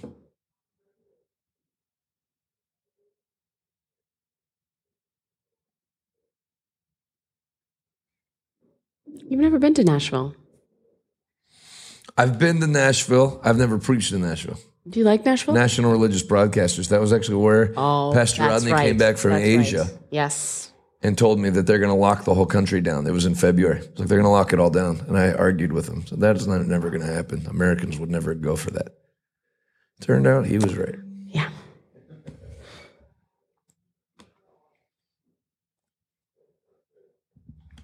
Sally, calling in and praying for RTC Arizona and Buckeye. It must be her. Yeah, no doubt. She's great. What else do we have on the burner for this year that's exciting or semi-exciting? Anything come to mind that's kind of like on your mind? I mean, just the what no eye has seen again. Because I had such a blast during that week too. It was such a refreshing week, which it was crazy to think that it was like so refreshing as it was, because it was so like, you know. Solomon, are you the guy I met that pastors in Colorado Springs? That keeps saying see you in Colorado Springs soon? Message me on Instagram and give me your info, because I was looking at Denver, but Colorado Springs is like, what, 45 minutes away?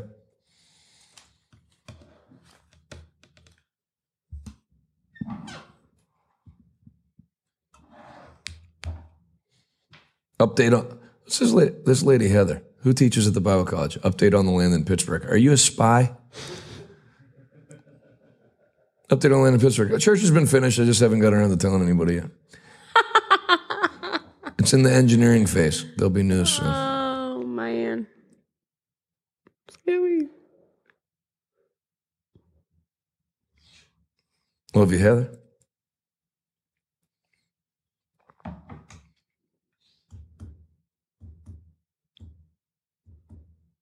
When are you doing Check the News? I have to pre-record it for Friday. I think it was Friday too. Tonight, right? Or yeah, tonight. Tonight at 2. Oh, right after this. That's fine. Where are you from, Jeremiah? Yesterday you spoke about the hurdles of going into the evangelistic ministry.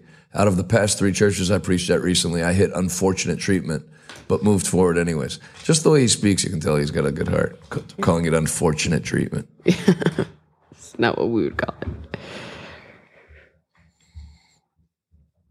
Well, I'm excited. January is like a year and a month. You know, doing 52 services here and then doing that week out in the West. That's Yeah. Come to Grand Junction, Colorado.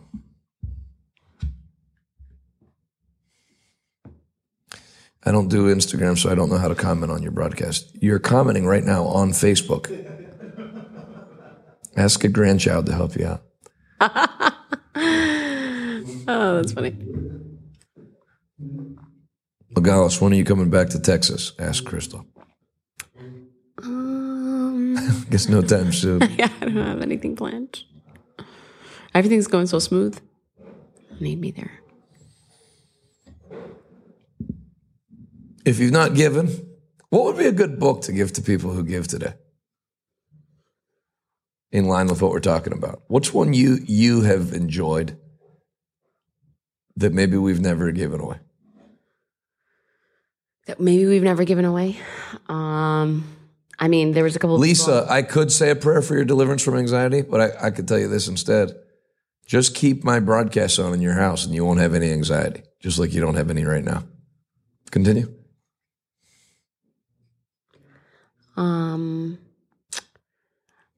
In line with the broadcast, somebody asked me what books should I read on persuasion. Maybe want to do one of those, like the Persuasion by. What was the first one he wrote? Influence. You think Persuasion's better? I do. I think some of the principles. Well, it definitely got the most traction. It actually was the one that put influence on the map. So it's like things that you can do before you preach or before you produce the message. So it's basically everything that you need to think about prior to your message. Okay, let's do this because Ruben and Julia said 7 wrong relationships is good. Oh, that's a good one too. I was Yeah, thinking about that on the way in. Everyone that sows a seed of any size today, I'm going to send my book, 7 Wrong Relationships. It's about the 7 girls I dated in Bible college. Nope, it's not. Chapter 1, Becky. No, it's not. It's about what we dealt with today. There's the book. We'll send that to everybody who gives a seed of any size. And then second, anyone that does 500 or more. Thank you. We'll send you Robert Cialdini's book, Persuasion. That's a secular book. Thanks, Right. brother.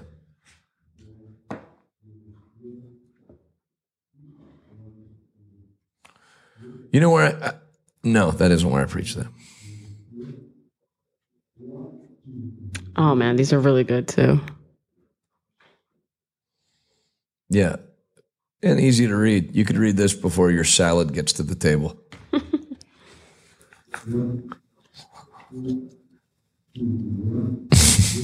Crystal, I see you. Aspen, Colorado.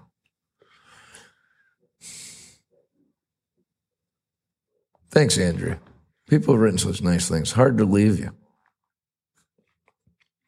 Anyone that does 500 or more, Robert Cialdini's Persuasion. It's like a business level seed for serious people. Persuasion is a massive thing to understand, and most Christians don't know anything about persuasion. They just galvanize to the people that already agree with them and vilify the people that don't agree with them. When really, you know, especially as a minister, your whole end game is to take somebody that doesn't agree or believe the Bible and in 45 minutes have them with their hands up with tears in their eyes receiving from the Bible. Yeah. You don't do that by saying these people in their sin, there's no time for God. Winning people over, that's actually the broader meaning in Proverbs. He that winneth souls is wise. Obviously, when Solomon wrote that, there was no Great Commission or anything. It means it takes a wisdom to win somebody over. Yeah.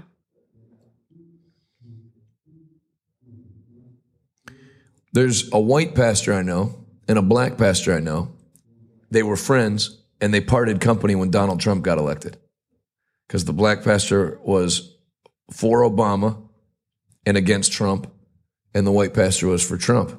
And then the black pastor called the white pastor back again and said, "You were right. I see it now." He said, "What caused you to have such a change?" He said, "Candace Owens." Somebody introduced him to Candace Owens, and she persuaded him.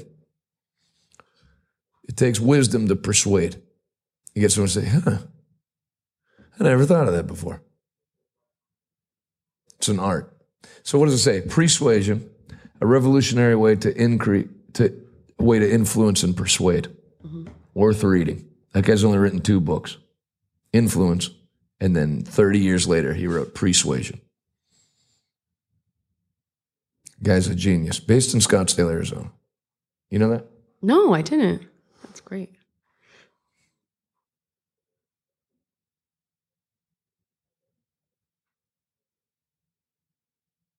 You know, it took wisdom for Megalis, instead of flipping out on the phone with the guy, "I need the visa, this is ridiculous." "Hey, I love the same soccer team as you." She got the visa. Took wisdom when the lady said, "I'm sorry, I can't have your dry cleaning. It'll take 2 days." And I needed it that night. It takes wisdom to get her to agree to do it in 20 minutes.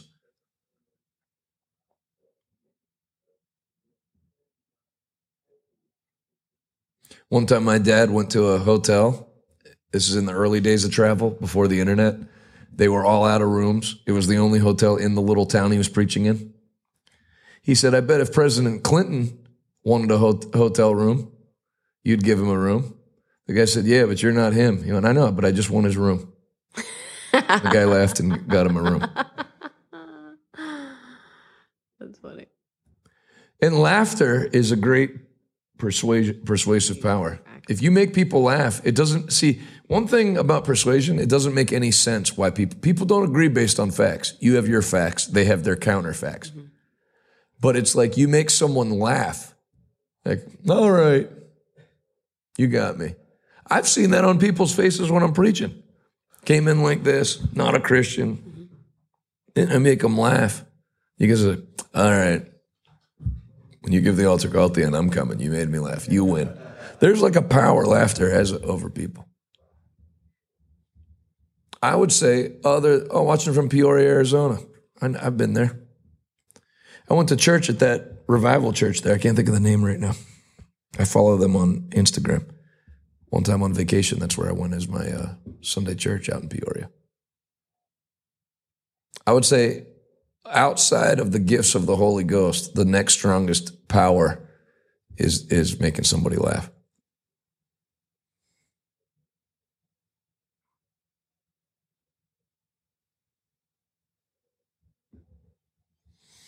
Jeremiah, you're an evangelist out of Sacramento. I would just blaze up and down Northern California. Let it rip.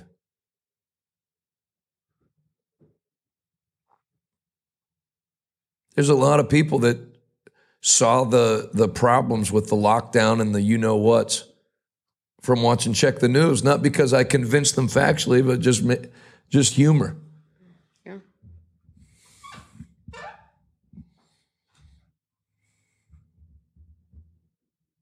Where in Utah are you, Iggy? I've driven through southern Utah a lot. I'll tell you a story about that since we're just chilling together. I was driving on a Sunday from Las Vegas to Page, Arizona. And you go through southern Utah almost the whole way, which is all Mormon. So every time I stopped at 2 different Dutch brothers and talked to 3 different people. One lady took my order and I paid with another, and then at the other one, the same person took my order. So all 3 people, we had the exact same conversation. I went, "Did you go to Mormon church today?" "I did." "How was it?" "It was good." Then I went, "How was it?" "It was okay." Every time, except the 3rd time when I went, "Did you go to Mormon church today?" She went, "I did." "How was it?" "It was good." "How was it?" "It was long."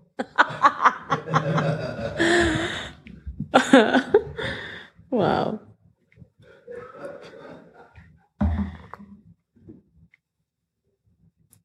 Pop the ways to give back up in the middle, in case anybody's interested in that thank you offer.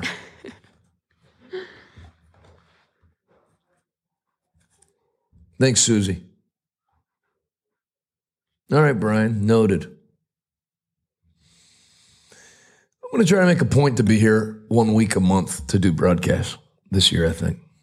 Of course, I've said stuff like that every year. You know, I don't know whether it's habit or how God wired me or the fact that I grew up on the road because my dad's an evangelist. It's like the traveling and preaching trumps anything. If you gave me my own show in primetime on NBC in a studio or gave me the choice to go preach at a church of 80 people on the road, I'm drawn to the church.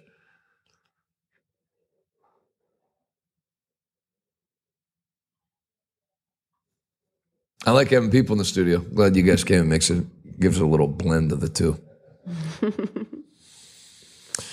Texas tonight. I will see you there. Pittsburgh tonight. I'll see you there. But I will be in Texas tonight. Lifestyle Christianity, 7200 Denton Highway, Watauga, Texas. And then right here at 107 Patton. 7 p.m. Pittsburgh, 6 p.m. Texas. Simultaneous service. Last night was powerful. Yes, it was. See you in Los Angeles. Would you please help me get the word out? Please. Phoenix, Reno, San Diego, LA. San Diego.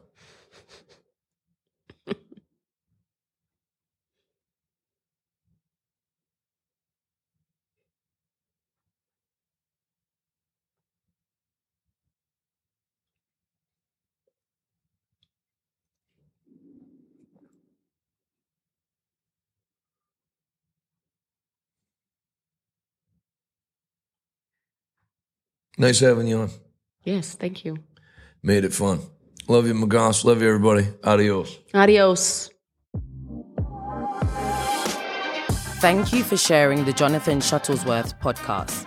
If you're interested in supporting our mission to spread the gospel of Jesus Christ to our generation, please visit revivaltoday.com and click on Give Now to become one of our monthly partners. Thank you in advance. We hope to see you soon.